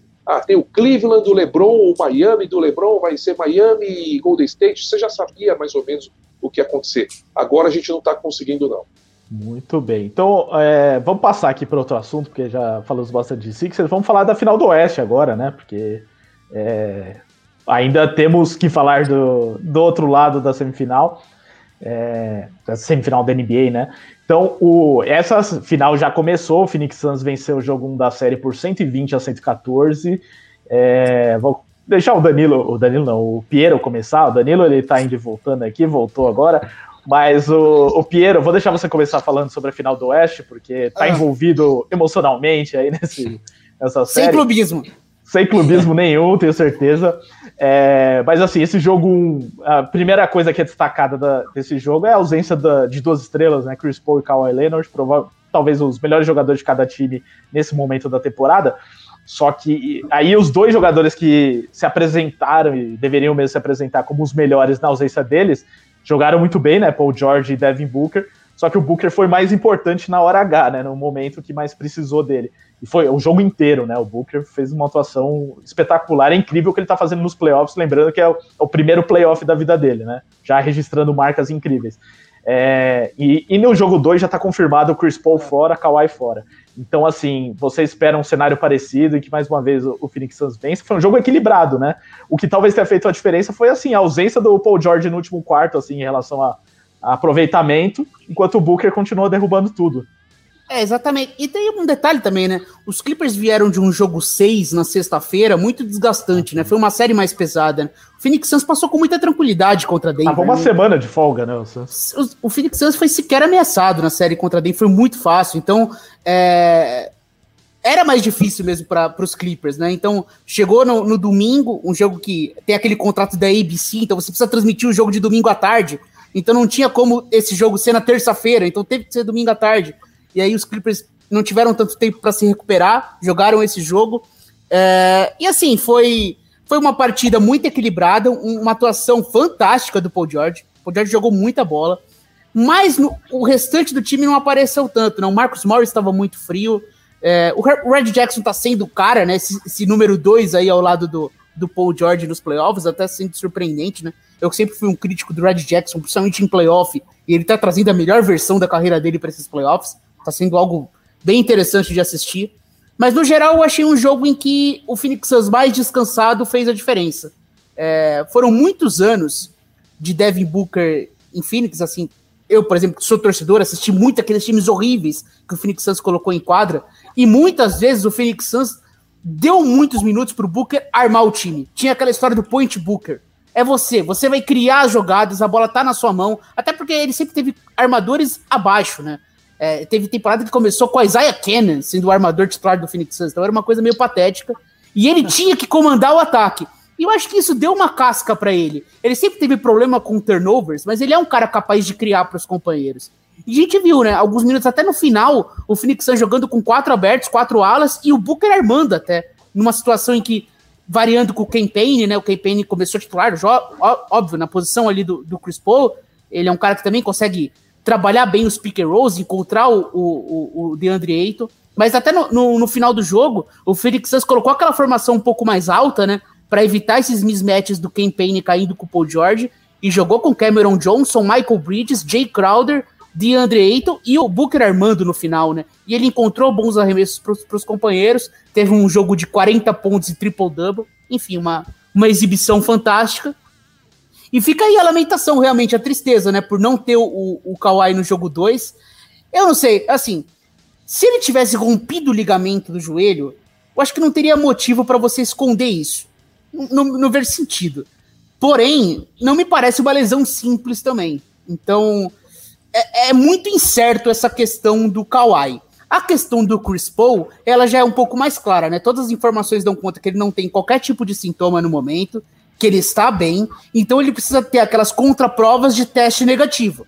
Quando isso aparecer, ele estará em quadra. Não vai ser nesse próximo jogo, mas talvez seja pro jogo 3, né? O hoje, ali no final do jogo 1, já falou que o Phoenix Suns está confiante com a volta do Chris Paul em breve. Então, quem sabe no jogo 3 ele esteja disponível. O Kawhi estará disponível a partir do jogo 3? Eu tenho minhas dúvidas. E eu acho que o Phoenix Suns com o Chris Paul contra um Clippers sem o Kawhi, eu acho que aí a diferença ela é relevante para imaginar um Phoenix Suns favorito. E até por isso, esse jogo 2 é muito importante. Porque talvez seja o último jogo de Phoenix sem o Chris Paul. E aí tá a chance dos Clippers roubarem essa partida. Então, acho que esse jogo 2 é crucial para a série, para o sonho dos Clippers. Eu até fiz a prévia do The Playoffs sobre essa série lá no site, theplayoffs.com.br, e eu falei justamente isso do Piero aí, dos 2 jogos em casa, né, que os Clippers, eles já reverteram 2 vezes um 2-0 nesses playoffs, né, a primeira vez que isso acontece na história. Só que deixar isso acontecer de novo, sem o Kawhi e com a chance do Chris Paul voltar, é muito complicado. Então é fundamental que esse jogo 2 seja vencido pelos Clippers se eles quiserem ter vida longa, né, Giovanni? Com certeza, né? A chance que os Clippers têm sem o Kawhi Leonard é roubar um jogo de mando de quadra, um jogo dos Suns em casa, jogando na Phoenix Suns Arena. Então eu acho que é a única chance dos Clippers de conseguir, porque se cair para 0-2 de novo, sem o Kawhi Leonard, né? Nas últimas 2 oportunidades teve o Kawhi, na última série acabaram tendo que fecharam bem o jogo, mas aí você conta com algumas aparições pontuais assim, de jogadores, como o Terrence Mann, que apareceu muito bem para fechar a 39 série. pontos. Exato, absurdo. Você não vai esperar disso dele todo jogo. Né? Fez 9, né, no jogo 1. A gente viu. 9. Exatamente, fez 9 pontos, né? A gente viu o Cousins aparecendo mais, fez 11 pontos, considerando que ele teve 12 na série inteira contra o Utah Jazz. Mas não vai ser isso que vai decidir, tá muito dependente do Paul George ainda. E aí aparece o Reggie Jackson aí ajudando, né? Até ficou colado o placar, 6 pontos de diferença, mas muito dependente do Paul George. Então, em termos de elenco, de apoio ali, vai ter que aparecer muito mais para os Clippers terem alguma chance sem o Kawhi Leonard, como o Piero apontou. Parece ser uma lesão mais grave. Faz tempo que ele já tá fora e faz tempo que a gente tá esperando alguma notícia para ver se foi ligamento, se não foi. Mas a minha expectativa, pessoalmente falando, é que ele não volte para os playoffs, porque parece uma coisa mais grave. A gente não tem tantas atualizações quanto a gente imaginava que a gente ia ter. E ele não tá nem na beirada da quadra, né? Não tá nem na beirada da quadra. Se ele ainda tivesse ali trocado, ele nem está ali, né? É uma indefinição muito grande, né? É muito estranho, porque ele realmente sumiu, né? A gente não tem tantas atualizações e ele não tá na beirada da quadra, como você bem apontou. E melhor dizendo, o Chris Paul, a gente sabe que ele vai voltar, né? A gente imagina que seja até nessa série, não é uma duração tão grande assim. Ainda teve um período ali porque fecharam a série cedo, né? Foi 4-0 pro Phoenix Suns, então teve um período ali de descanso que o Chris Paul, foi ali que saiu a notícia que ele estava no protocolo de Covid, então ele teve um tempinho ali sem jogo, que ele já teve um tempo para se recuperar. Então a gente sabe que ele vai voltar, a gente espera que seja já nessa série, enquanto o Kawhi é um grande ponto de interrogação. Então a chance dos Clippers é roubar um jogo fora de casa. Porque se isso não acontece, o Suns, mesmo sem Chris Paul, tem totais capacidade de vencer 4 jogos dentro de casa, e aí nem precisa se preocupar tanto com os jogos fora, mas mesmo assim, eu vejo os Suns assim, favoritos se o Kawhi Leonard voltar. Para mim, ele é mais importante para os Clippers do que o Chris Paul é para os Suns. Não que o Chris Paul não seja, né? É óbvio que é muito importante, mas o Kawhi Leonard é a grande estrela do Los Angeles Clippers. E o Kawhi lembrando os tempos de Spurs, né, Ricardo? Lembra quando ele teve aquela lesão e ele sumiu? Ninguém de San Antonio sabia onde o Kawhi tava, ninguém sabia qual era a lesão do Kawhi, até quando o Spurs trocou ele, meio que ele queria sair, deu toda aquela polêmica. Então, lembrando os tempos em que ele sumiu de San Antonio, mais uma vez, ninguém sabe onde está Kawhi Leonard. O Kawhi é um cara muito misterioso, né? Tem essas coisas aí, né? A gente não sabe o que ele tá pensando, o que ele quer da vida, se ele tá feliz ou triste, né? É impossível saber isso. Mas assim, ô Danilo, para colocar você também nesse papo aqui do Oeste, além de analisar assim, o que aconteceu nesse jogo 1, tem um ponto específico aqui que eu até queria que você abordasse, aí também Giovanni e Piero podem falar depois.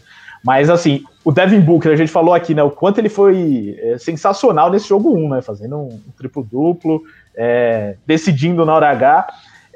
E eu tava assim, eu achava que o Paul George seria muito mais acionado como um defensor do Devin Booker ali. E isso não aconteceu com tanta frequência. Até o Paul George ele ficava mais marcando o Ayton, né? Porque tava carregando o ataque, né, Ricardo? Porque o Clippers, então, o Clippers estava. Precisava pontuar, né? Então, o Clippers estava também jogando sem pivô fixo e tal, então tem tudo isso. Você acha que deve mudar isso em algum momento de colocar um Paul George, um defensor mais, tipo um Patrick Beverley da vida, só para atrapalhar mais o Devin Booker? Porque eu achei que foi, assim, deram muita liberdade também pro Booker, o máximo que acontecia era muita marcação dupla ali em cima dele e tal, mas que ele tava se virando bem. Como que você acha que os Clippers podem trabalhar para parar o Devin Booker? Eu acho que Paul George não, até porque você não vai arriscar um cara desse cometer 2 faltas no primeiro quarto ali em 6, 7 minutos. Né? Então, às vezes eu vejo, eu escuto, leio algumas coisas, falo, mas tem que marcar. A cabeça do técnico acaba sendo um trevo, né? São escolhas. Você pode até arriscar por o Paul George, mas é um jogador de volume. Eu guardaria o Paul George para marcar o Booker no momento decisivo do jogo. O Booker tá quente, fala, vai lá, Paul George, agora 2 All-Stars, é você contra o cara. Mas não sairia de início, talvez até queimasse um Pat Beverley, que o ataque dele é praticamente nulo, mas para você tentar anular um cara que tem 26, 28, 33 de média, se não me engano, nos playoffs, você vai anular ali, você não vai conseguir fazer um cara desse zerar, mas de 33, se ele cair para 22, 24, você já ganhou 9 pontos aí, e já valeu a pena você não ter um atacante ali como o Pat Beverley. Eu acho que a grande diferença do Suns e do Clippers, vocês foram muito bem nas análises, né? Bridges, Crowder, Ayton, nós estamos falando, vamos deixar as estrelas de lado, que elas acabam trocando figurinha, isso que no final das contas acaba acontecendo. Mas o Michael Bridges vem fazendo os playoffs desde o início simplesmente sensacional. O Jay Crowder tem uma defesa espetacular com qualquer jogador. Esse cara troca, esse cara é um coringa, eu queria no meu time de qualquer jeito.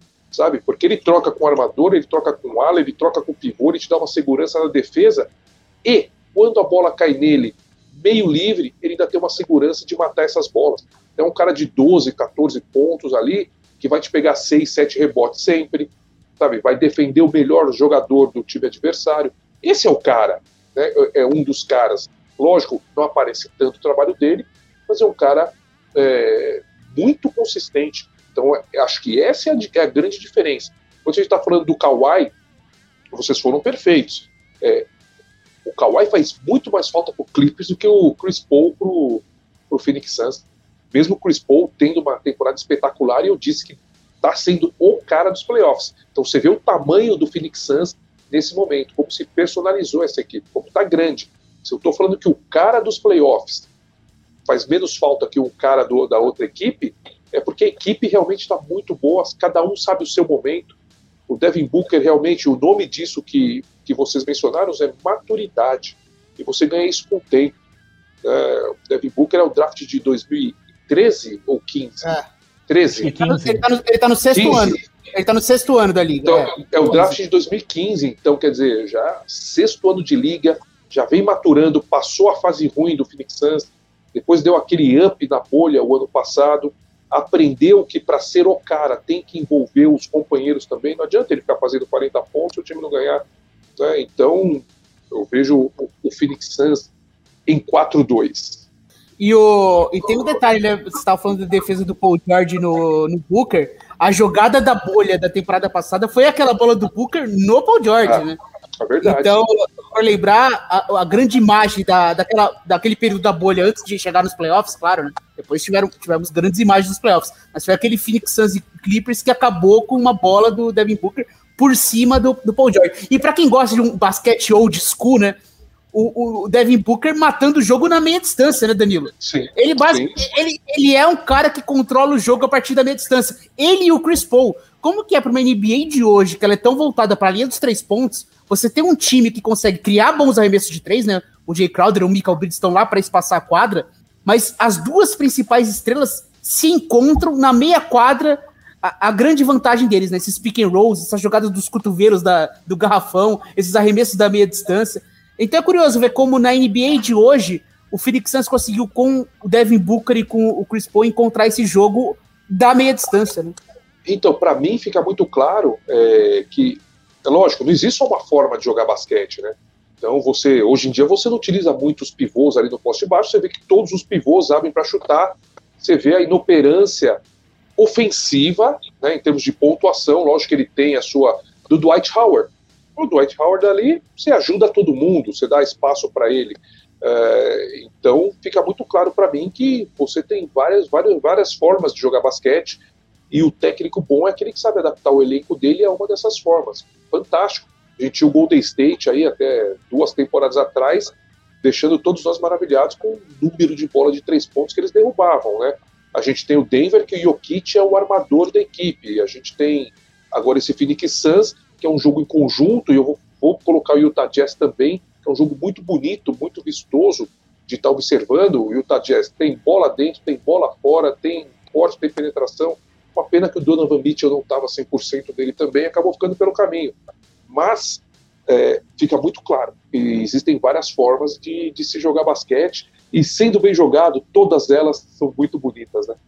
O Phoenix Suns tá dando gosto de ver mesmo. Só para arrematar aqui, eu puxei rapidamente também o draft de 2015. Um fato curioso aqui, que a escolha 9 daquele draft foi o Frank Kaminsky, pelo Charlotte Hornets, que agora ele não tá nem entrando nos jogos do Suns, né? De vez em quando entra, o Piero já fica desesperado quando isso acontece, inclusive.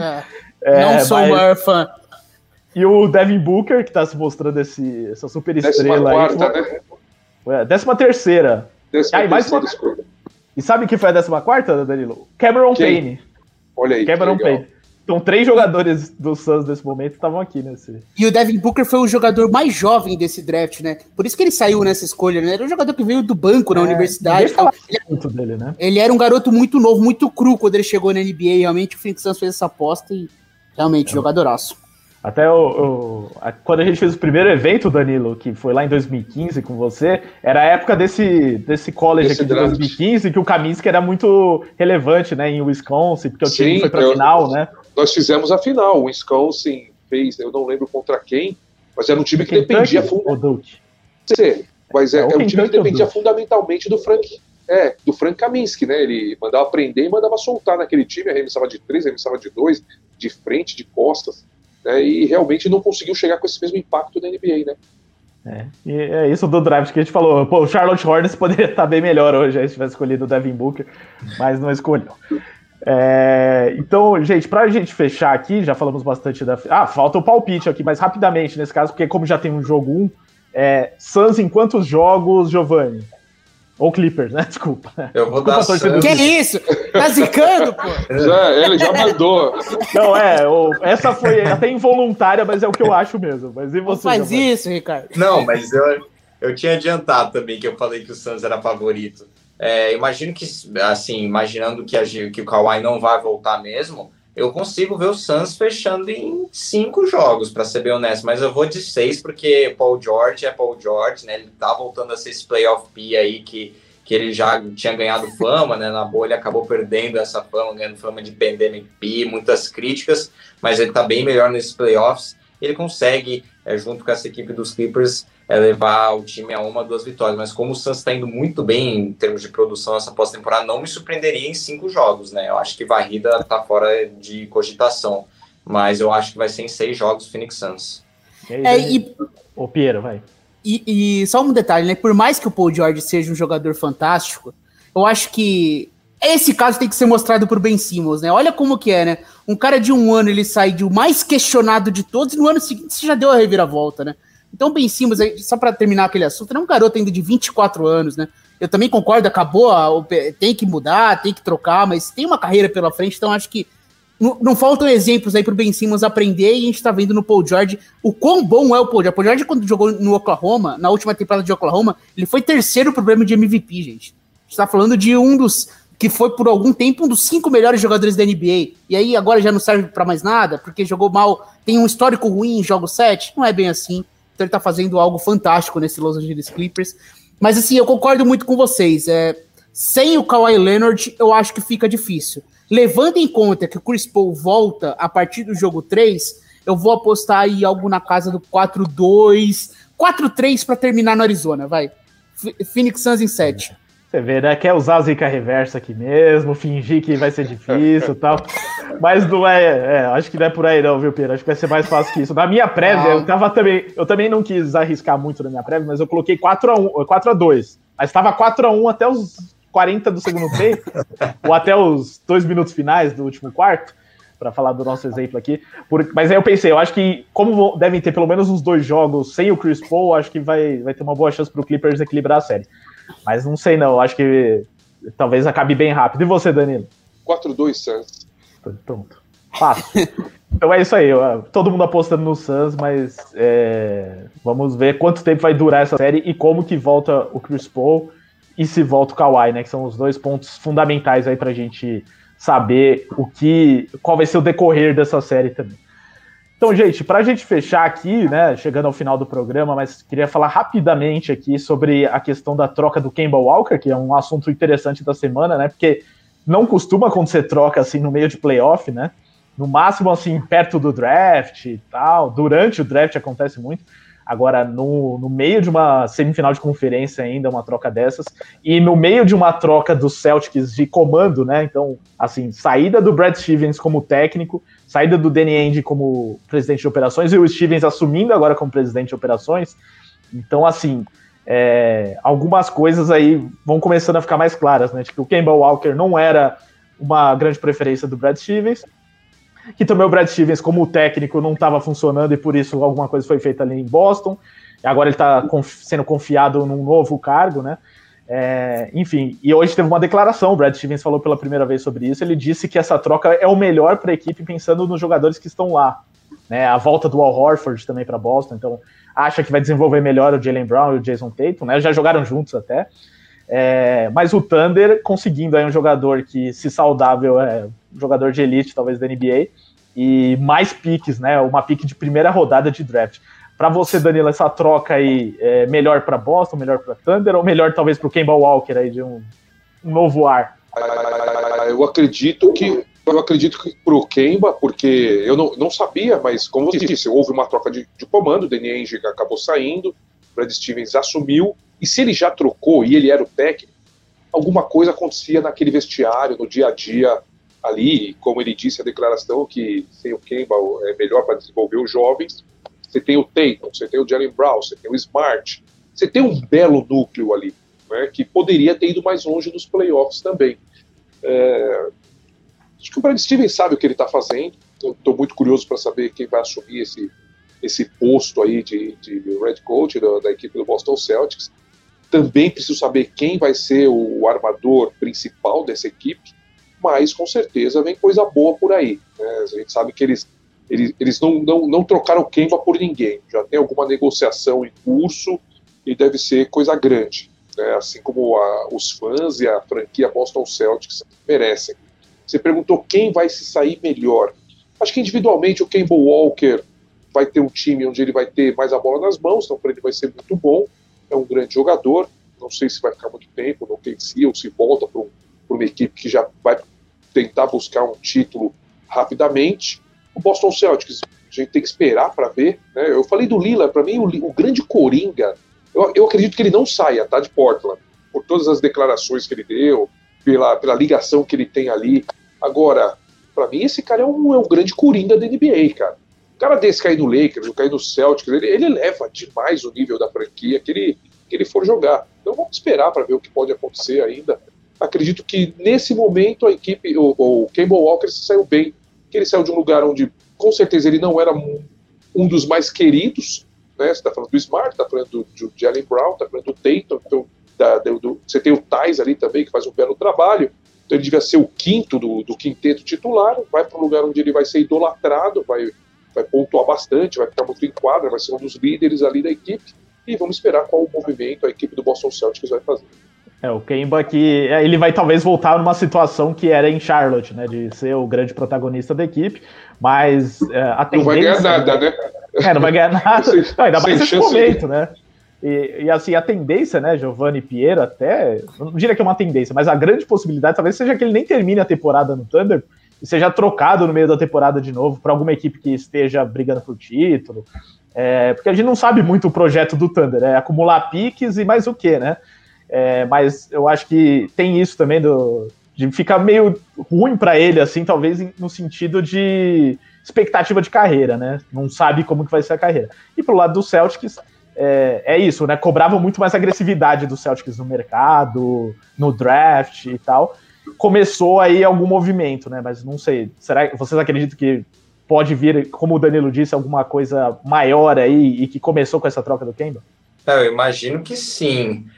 O Celtics, como o Danilo apontou, né, o Brad Stevens, ele entende esse elenco melhor do que qualquer um, né? E agora ele tendo essa função de presidente de operações, ele sabe o que fazer agora de imediato. Então, se ele sabe alguma coisa, além de também ter essa questão que o Kemba ele tem um contrato muito grande pelo tempo que ele tem jogado, ele está tendo problema de lesões. Claro, o Al Horford também tem essa questão, ele não jogou esse ano direito com o KC, mas quando ele estava em Boston, até 2019, ele produzia muito, ele jogava muito bem, e tem um carinho da torcida do Boston, a franquia também tem um respeito do Al Horford, então é uma boa troca para trazer o Al Horford de volta. Eu gostei dessa troca do ponto de vista do Boston Celtics, então eu acredito que foi uma boa, né? O Kemba também ele tinha essa expectativa de ser a terceira grande estrela do time, junto do Jason Tatum e do Jaylen Brown. E também outra coisa que dá a entender essa troca é que o Jaylen Brown e o Jason Tatum, eles são donos desse elenco, né? O elenco é deles, o time é deles, tanto que saiu uma informação do The Athletic agora, né? O Celtics procurando um novo treinador, agora que o Stevens foi promovido, né, para presidente de operações, que o Tatum e o Brown vão ser consultados para qualquer decisão em relação ao novo treinador que vai ser contratado pelo Boston Celtics. Então é de se imaginar que é essa mensagem que passa, né, que o Tatum e o Brown têm o controle disso. A gente já viu isso dando errado, né? Um exemplo é o James Harden, o poder dele no Houston Rockets saiu do controle, e aí deu toda essa situação que ele foi parar em Brooklyn e Houston foi parar no fundo da liga. Então é interessante por esse ponto, mas é uma coisa que tem que ser observado com muito cuidado, né, do Boston Celtics. Mas eu acho que é uma boa mandar o Kemba para o OKC, né? E como a gente falou, né, ele vai fazer dupla ali com o Shai Gilgeous-Alexander. Então vai ser interessante ver isso também. Ele vai ter mais um holofote em cima dele, vai virar protagonista ali, como o Ricardo também apontou. Mas é essa questão, né? Ele pode ser trocado amanhã, né? O OKC está numa missão ali, num objetivo de acumular quantas picks conseguir, né? Inclusive, eles podem ter 2 picks nessa draft, a loteria do draft, vai lembrar, acontece amanhã, às 9h30, horário aqui de Brasília. Eles podem ter 2 escolhas de top 5 no draft, se a loteria ir a favor deles. Eles têm 3 de primeira rodada e mais 3 de segunda rodada, e 18 de primeira rodada nos próximos 7 anos. Então é uma quantidade absurda de picks. Então pode ser que amanhã o processo começou. É um novo processo. O Sam Hick foi lá para o que deu umas dicas para lá. Mas essa é a impressão que dá, né? E o Kemba Walker, claro, vai para um time com expectativas muito baixas, né, em relação ao Celtics, mas lá ele vai ser a estrela. Mas eu gosto dos dois lados, tem pontos positivos, tem também pontos negativos que deixam um pé um pouco atrás, mas eu vejo isso funcionando pro lado do Boston Celtics, pensando assim. A discussão aí ela era muito centrada no seguinte: o Kemba Walker ganha 36 milhões na próxima temporada e 37 milhões na outra. Jogando do jeito que ele jogou nos playoffs e machucado, por quem você conseguiria trocar ele? Então o Boston se viu numa situação em que o Boston não tinha qualquer flexibilidade financeira, porque o cap tá todo estourado, e eles não tinham como mexer no time. Essa alteração, tudo bem, o Al Horford vem ocupar esse cap. Só que o Al Horford só tem mais 1 ano de contrato. Então, ao final da próxima temporada, o Boston Celtics pode assinar um contrato máximo com uma nova estrela. Então, o que demoraria 2 anos com o Kemba, agora demora 1 ano só com o Al Horford.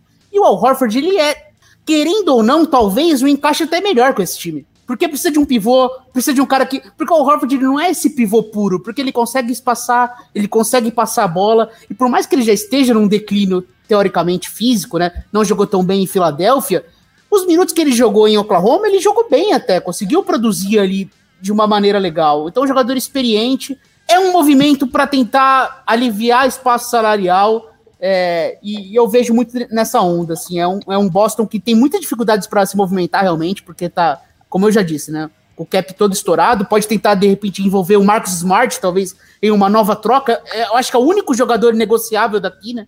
Porque quem mais você vai negociar? Porque o Tatum e o Jaylen Brown são jogadores inegociáveis. Tá muito claro, eles são as caras da franquia, né? Então agora com o Al Horford... Então, caso não consiga nada agora via troca, na próxima temporada eles têm ali um espaço para um contrato máximo para colocar ao lado do Tatum e Jaylen Brown.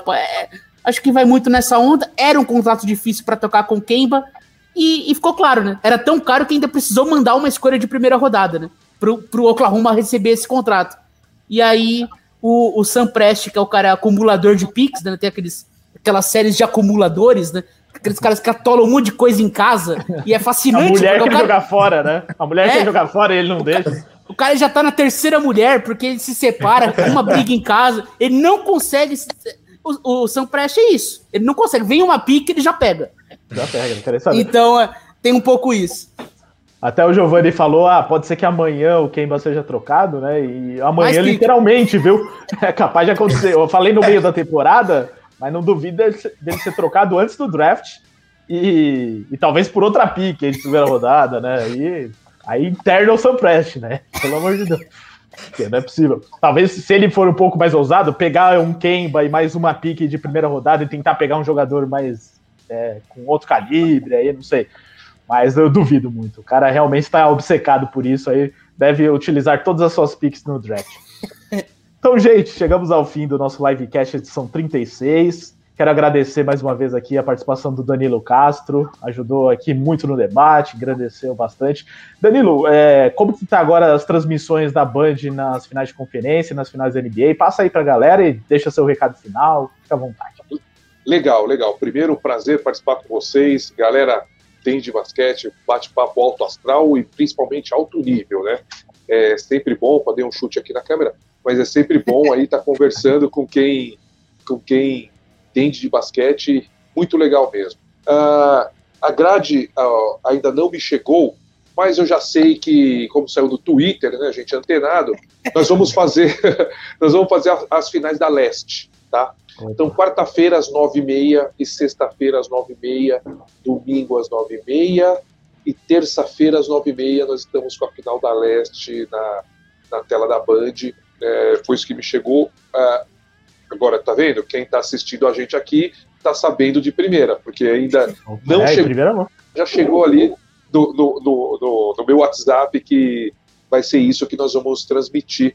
E se for ter o jogo 5, jogo 6, jogo 7, a gente vai estar acompanhando as finais da Leste também, e acho que vai ser bem legal.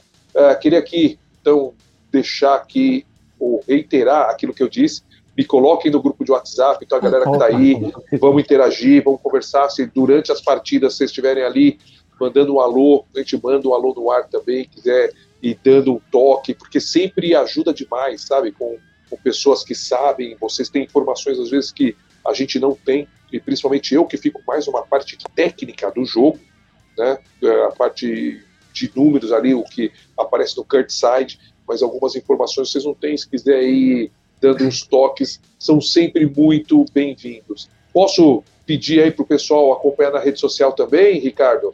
Claro, faz o merchan que você quiser. Então vamos lá, cara. Pessoal, no Twitter é Danilo0014, no Instagram Danilo.CastroOficial. Muita coisa de basquete ali, não só NBA, né? Mas que é a minha vida, né? Basquetebol sempre. E aguardo vocês, cara. Quem quiser trocar uma ideia, manda um direct lá que a gente conversa bastante depois. Muito bem, eu vou cobrar de você esse abraço lá no jogo 1 já, então, né? Pô, pode mandar. Quarta-feira, 9h30, nós vamos estar lá, hein? Então tá bom, vamos acompanhar na Band, inclusive, assim, né? Muito legal nessa temporada o quanto ampliou ainda mais a possibilidade de lugares para assistir os jogos, né? Então tem TV fechada, né? Já tinha antes, agora já tinha, né? A Band também, mas com mais jogos esse ano, né? Ano passado acho que só fez as finais, né, Danilo? Nós fizemos no primeiro ano só as finais, no segundo nós fizemos a temporada, não tivemos os playoffs, voltamos nas finais e esse ano nós conseguimos alguns jogos dos playoffs também, né? Então, pô, muito bacana mesmo fazer as finais da conferência, também para não deixar o público acabar esquecendo da gente, né? Acho que tá sendo bem legal, a audiência vem aumentando, a gente vem melhorando também bastante o nível da transmissão. Aguardamos todos vocês lá. Opa, isso aí. Então, vamos assistir NBA também na Band, finais da Conferência Leste e depois finais da NBA. Quanto mais gente, com certeza, dando audiência para a Band, mais tempo a NBA vai estar na TV aberta também. Com certeza. Então, isso é fundamental também. Então, gente, para fechar aqui, Giovanni, algo a destacar aqui no seu encerramento? Quer falar alguma coisa do seu Toronto Raptors, que não está nem em Toronto, nem joga mais em Toronto? Ou do seu Santos, que, né, ganhou uma finalmente? Não, o destaque final do Toronto Raptors olho aí nessa loteria amanhã, né? Afinal, faz tempo que a gente não se importa tanto assim com a loteria no draft, né? Olha aí para ver qual pick vai pegar, vendo as previsões ali das páginas que eu comentei até em off aqui, as páginas que eu sigo do Toronto Raptors, tudo já fazendo previsão, cálculos, e muito provavelmente vai pegar uma top 7 ali, top 5 pode ser que aconteça, mas top 2, top 3 é bem raro mesmo que isso aconteça, mas olha aí nessa loteria, vai ser importante para o Toronto Raptors, que faz 2 anos aí desde o título, né, que tá perdendo mais peças do que ganhando, então agora tem que voltar, agora subir aí, conseguir algumas peças, e o draft vai ser um passo importantíssimo para a franquia. Além disso, também agradecer a presença, mais uma vez, o convite aí para participar, sempre um prazer participar do Livecast, também um prazer participar hoje com o Danilo, uma oportunidade que eu agradeço demais, e sempre vou agarrar assim que possível. Então, obrigado a vocês pelo convite, e também obrigado a todo mundo que acompanhou o Livecast. Como eu já disse, é sempre um prazer participar, e é muito bom ver o pessoal participando, ver o pessoal visualizando também. Não importa o horário, né? Já deve estar dando quase meia-noite, já estamos aí, ainda estamos aí no Livecast, e se fosse até 1, 2 da manhã, estava aqui também. Então, por isso você tem que encerrar, né? Daqui a pouco a vizinhança vai começar a cobrar aqui, mas é isso. Obrigado, Giovanni. E para fechar aqui, Piero Fiorelli, que está empolgado com o Suns, mas já falou muito do Suns, então você foi cobrado aqui, Piero, por aquele integrante que vem de vez em quando aqui, Guilherme Biscoito. Ele perguntou aqui, Piero, o que você acha sobre o fora que o Naka levou no fim do programa? Ele tá falando aqui do De Férias com Ex, que é o programa favorito do Biscoito e do Piero. Então, o Naka é um personagem simbólico aí do programa que pela primeira vez levou um fora. O que você acha? Infelizmente, Ricardo, eu não assisti a última edição do De Férias com Ex, então Parece que tem um negócio rolando, uma tal de NBA que tá atrapalhando. Vou deixar faltando aí o comentário sobre o De Férias com Ex e fazer só um pequeno destaque para o basquete olímpico, né? A seleção americana, já temos James Harden, Bradley Beal, Dame Lillard, Jason Tatum, Devin Booker, Bam Adebayo e Draymond Green confirmados. Kevin Durant, que você não falou. Kevin Durant também. Então são 8 jogadores já, 8 grandes estrelas da NBA. A seleção americana comandada por Greg Popovich. É porque é sempre assim, eles decepcionam no Mundial e eles falam, tudo bem, vai. Vamos juntar tudo. Vamos juntar tudo. A gente tem que ganhar aqui, né? Porque esse time meia boca não dá. Mas se não fizer isso, hoje em dia não ganha mais. Não ganha mais, exatamente. Tem Sérvia, tem Espanha também. O time do Mundial não era ruim, não. Tinha o Tatum e o Mitchell, por exemplo. Kemba. Exatamente. Tem que apelar mesmo, senão fica pelo caminho. Agora apelou. O bonde tá vindo aí. E também destaque para amanhã o Brasil joga contra a Polônia, né? O Brasil tem 2 jogos amistosos com a seleção da Polônia. A Polônia que também tem uma tabela muito difícil, que a Polônia vai jogar na Lituânia. Brigar com a Lituânia e com a Eslovênia do Doncic por uma vaga. Então a Polônia também está na mesma onda do Brasil, né? Então tem esses 2 amistosos. permita-me discordar de você pela primeira vez aqui em 1h40 aqui. Nós temos uma Tunísia, né, cara? A Polônia tá bem pior que o Brasil. Pois é. A gente precisa ganhar o primeiro jogo para continuar vivo até ganhar confiança, né, semifinal. Exatamente, nós temos uma Tunísia, que não é aquele frango frito, não, mas é um time mais... Pô, eu não sabia, mas você vai pegar Eslovênia e Lituânia, cara, meus pêsames, né? Pois é, você brigar por uma vaga olímpica com Eslovênia e Lituânia em Kaunas, né? Então, a Polônia também... Então, o Brasil tem esses 2 amistosos amanhã e quarta-feira para se preparar. E lembrando que semana que vem já começa o pré-olímpico, né? Como o Danilo destacou, terça-feira já tem Brasil e Tunísia, e depois na quarta-feira Brasil e Croácia. Mas caso o Brasil vença a Tunísia, são 2 grupos de 3. O Brasil já se garante numa segunda fase, talvez para cruzar com uma Alemanha, não sei. Enfim, a gente tem aí ainda uma projeção, mas dá esse último destaque aí desse basquete olímpico, que com certeza também teremos muitas emoções aí com as últimas definições das seleções. Agradecer ao Danilo, foi muito legal ter você aqui. Pô, valeu. Uma referência aí comentando na Band. Valeu, Giovanni, por estar de volta aí. E o Rica, eu não costumo agradecer muito o Rica, não, mas vou dar parabéns para ele. O Santos ganhou o clássico contra o São Paulo no final de semana, então ele tá feliz da vida também. O Knicks não perdeu. O Knicks não perdeu, isso sempre bom. Não jogou, não perde. Não tem como perder. O Thibodeau ganhou técnico do ano, não sei se destacamos no último programa, mas Thibodeau ganhou técnico do ano.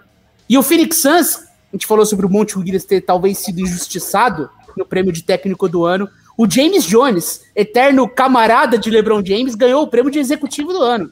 Então, o executivo do ano foi vencido por James Jones, o comandante aí da reconstrução, do processo do Phoenix Suns. Valeu, gente. Até a próxima. James Jones, como jogador, nunca fez nada, além de ser um amigo do LeBron. Calma, mas jogou bem. Agora, como dirigente, tá indo muito bem, obrigado, né? E só uma coisinha desse pré-olímpico, né? Acompanhe no theplayoffs.com.br, cobertura completa dos jogos, mas também, que tristeza nesse grupo aí, saber que Eslovênia ou Lituânia, uma delas não vão pra Olimpíada já, né? Porque 2 timaços aí que sempre... A Lituânia é muito clássica de Olimpíada, né? Sempre presente, às vezes até com jogadores que a maioria não conhece, porque não estão na NBA, mas é muito forte. E a Eslovênia com o Doncic, né? Fica essa torcida para que o Doncic jogue as Olimpíadas, né? Mas é uma pena aí que um deles seja eliminado. Doncic, Dragic, né? Tem um time meio chato. A Eslovênia foi campeã do Eurobasket com o Doncic com 18 anos. Um time tradicional. A Olimpíada ficou pequena, né? Um número muito pequeno de grupos. Ainda você tem que ter um da África, um da Ásia, né? Um da Austrália ali, da Oceania. Acaba ficando um número bem reduzido de equipes. É isso aí, gente. Então, muito obrigado a todos que ficaram com a gente até o final do programa. Programa longo, mas acho que com bastante conteúdo, bastante debate. Então, segunda que vem estamos de volta, conforme está falando aqui embaixo no GC. Horário a definir aí, porque estamos nessa mudança de horário toda semana. E Rica, só para dar, já que a gente falou do basquete masculino, as meninas ganharam o bronze na Copa América, né? Sim, só para não deixar passar batido. Ficaram 18 pontos na frente contra o Canadá, tomaram o empate, foi um drama ali no final, e aí na prorrogação o Brasil conquistou o bronze na Copa América e garantiu uma vaga no pré-mundial, né? Então o Brasil tem aí uma vaga no pré-mundial, só para deixar o destaque do basquete feminino também. Fizeram um jogo duro com os Estados Unidos também, né? Sim, decidido no último período. Muito legal, boas lembranças aí. O Piero, ele não falou do de férias com eles, mas ele deu uns 5 destaques finais. Eu nunca vi um negócio desse. Semana que vem você assiste para debater com biscoito aqui o de férias com eles. Então, gente, obrigado a todos que estiveram com a gente. Nos vemos na próxima segunda-feira ou na terça, na versão podcast. Obrigado para você que nos ouve também em podcast. Lembrando que esta edição do Livecast The Playoffs é produzida pela WP1Cast. Então, para você que quer gravar suas lives em versão podcast, ou então quer fazer programas para sua empresa, para o seu site, gravar vinhetas, spots comerciais, fale com o Pix agora. Manda uma mensagem para o número de WhatsApp 549-9620-5634 ou o site wpcom.rs/oncast. Valeu, pessoal, até semana que vem.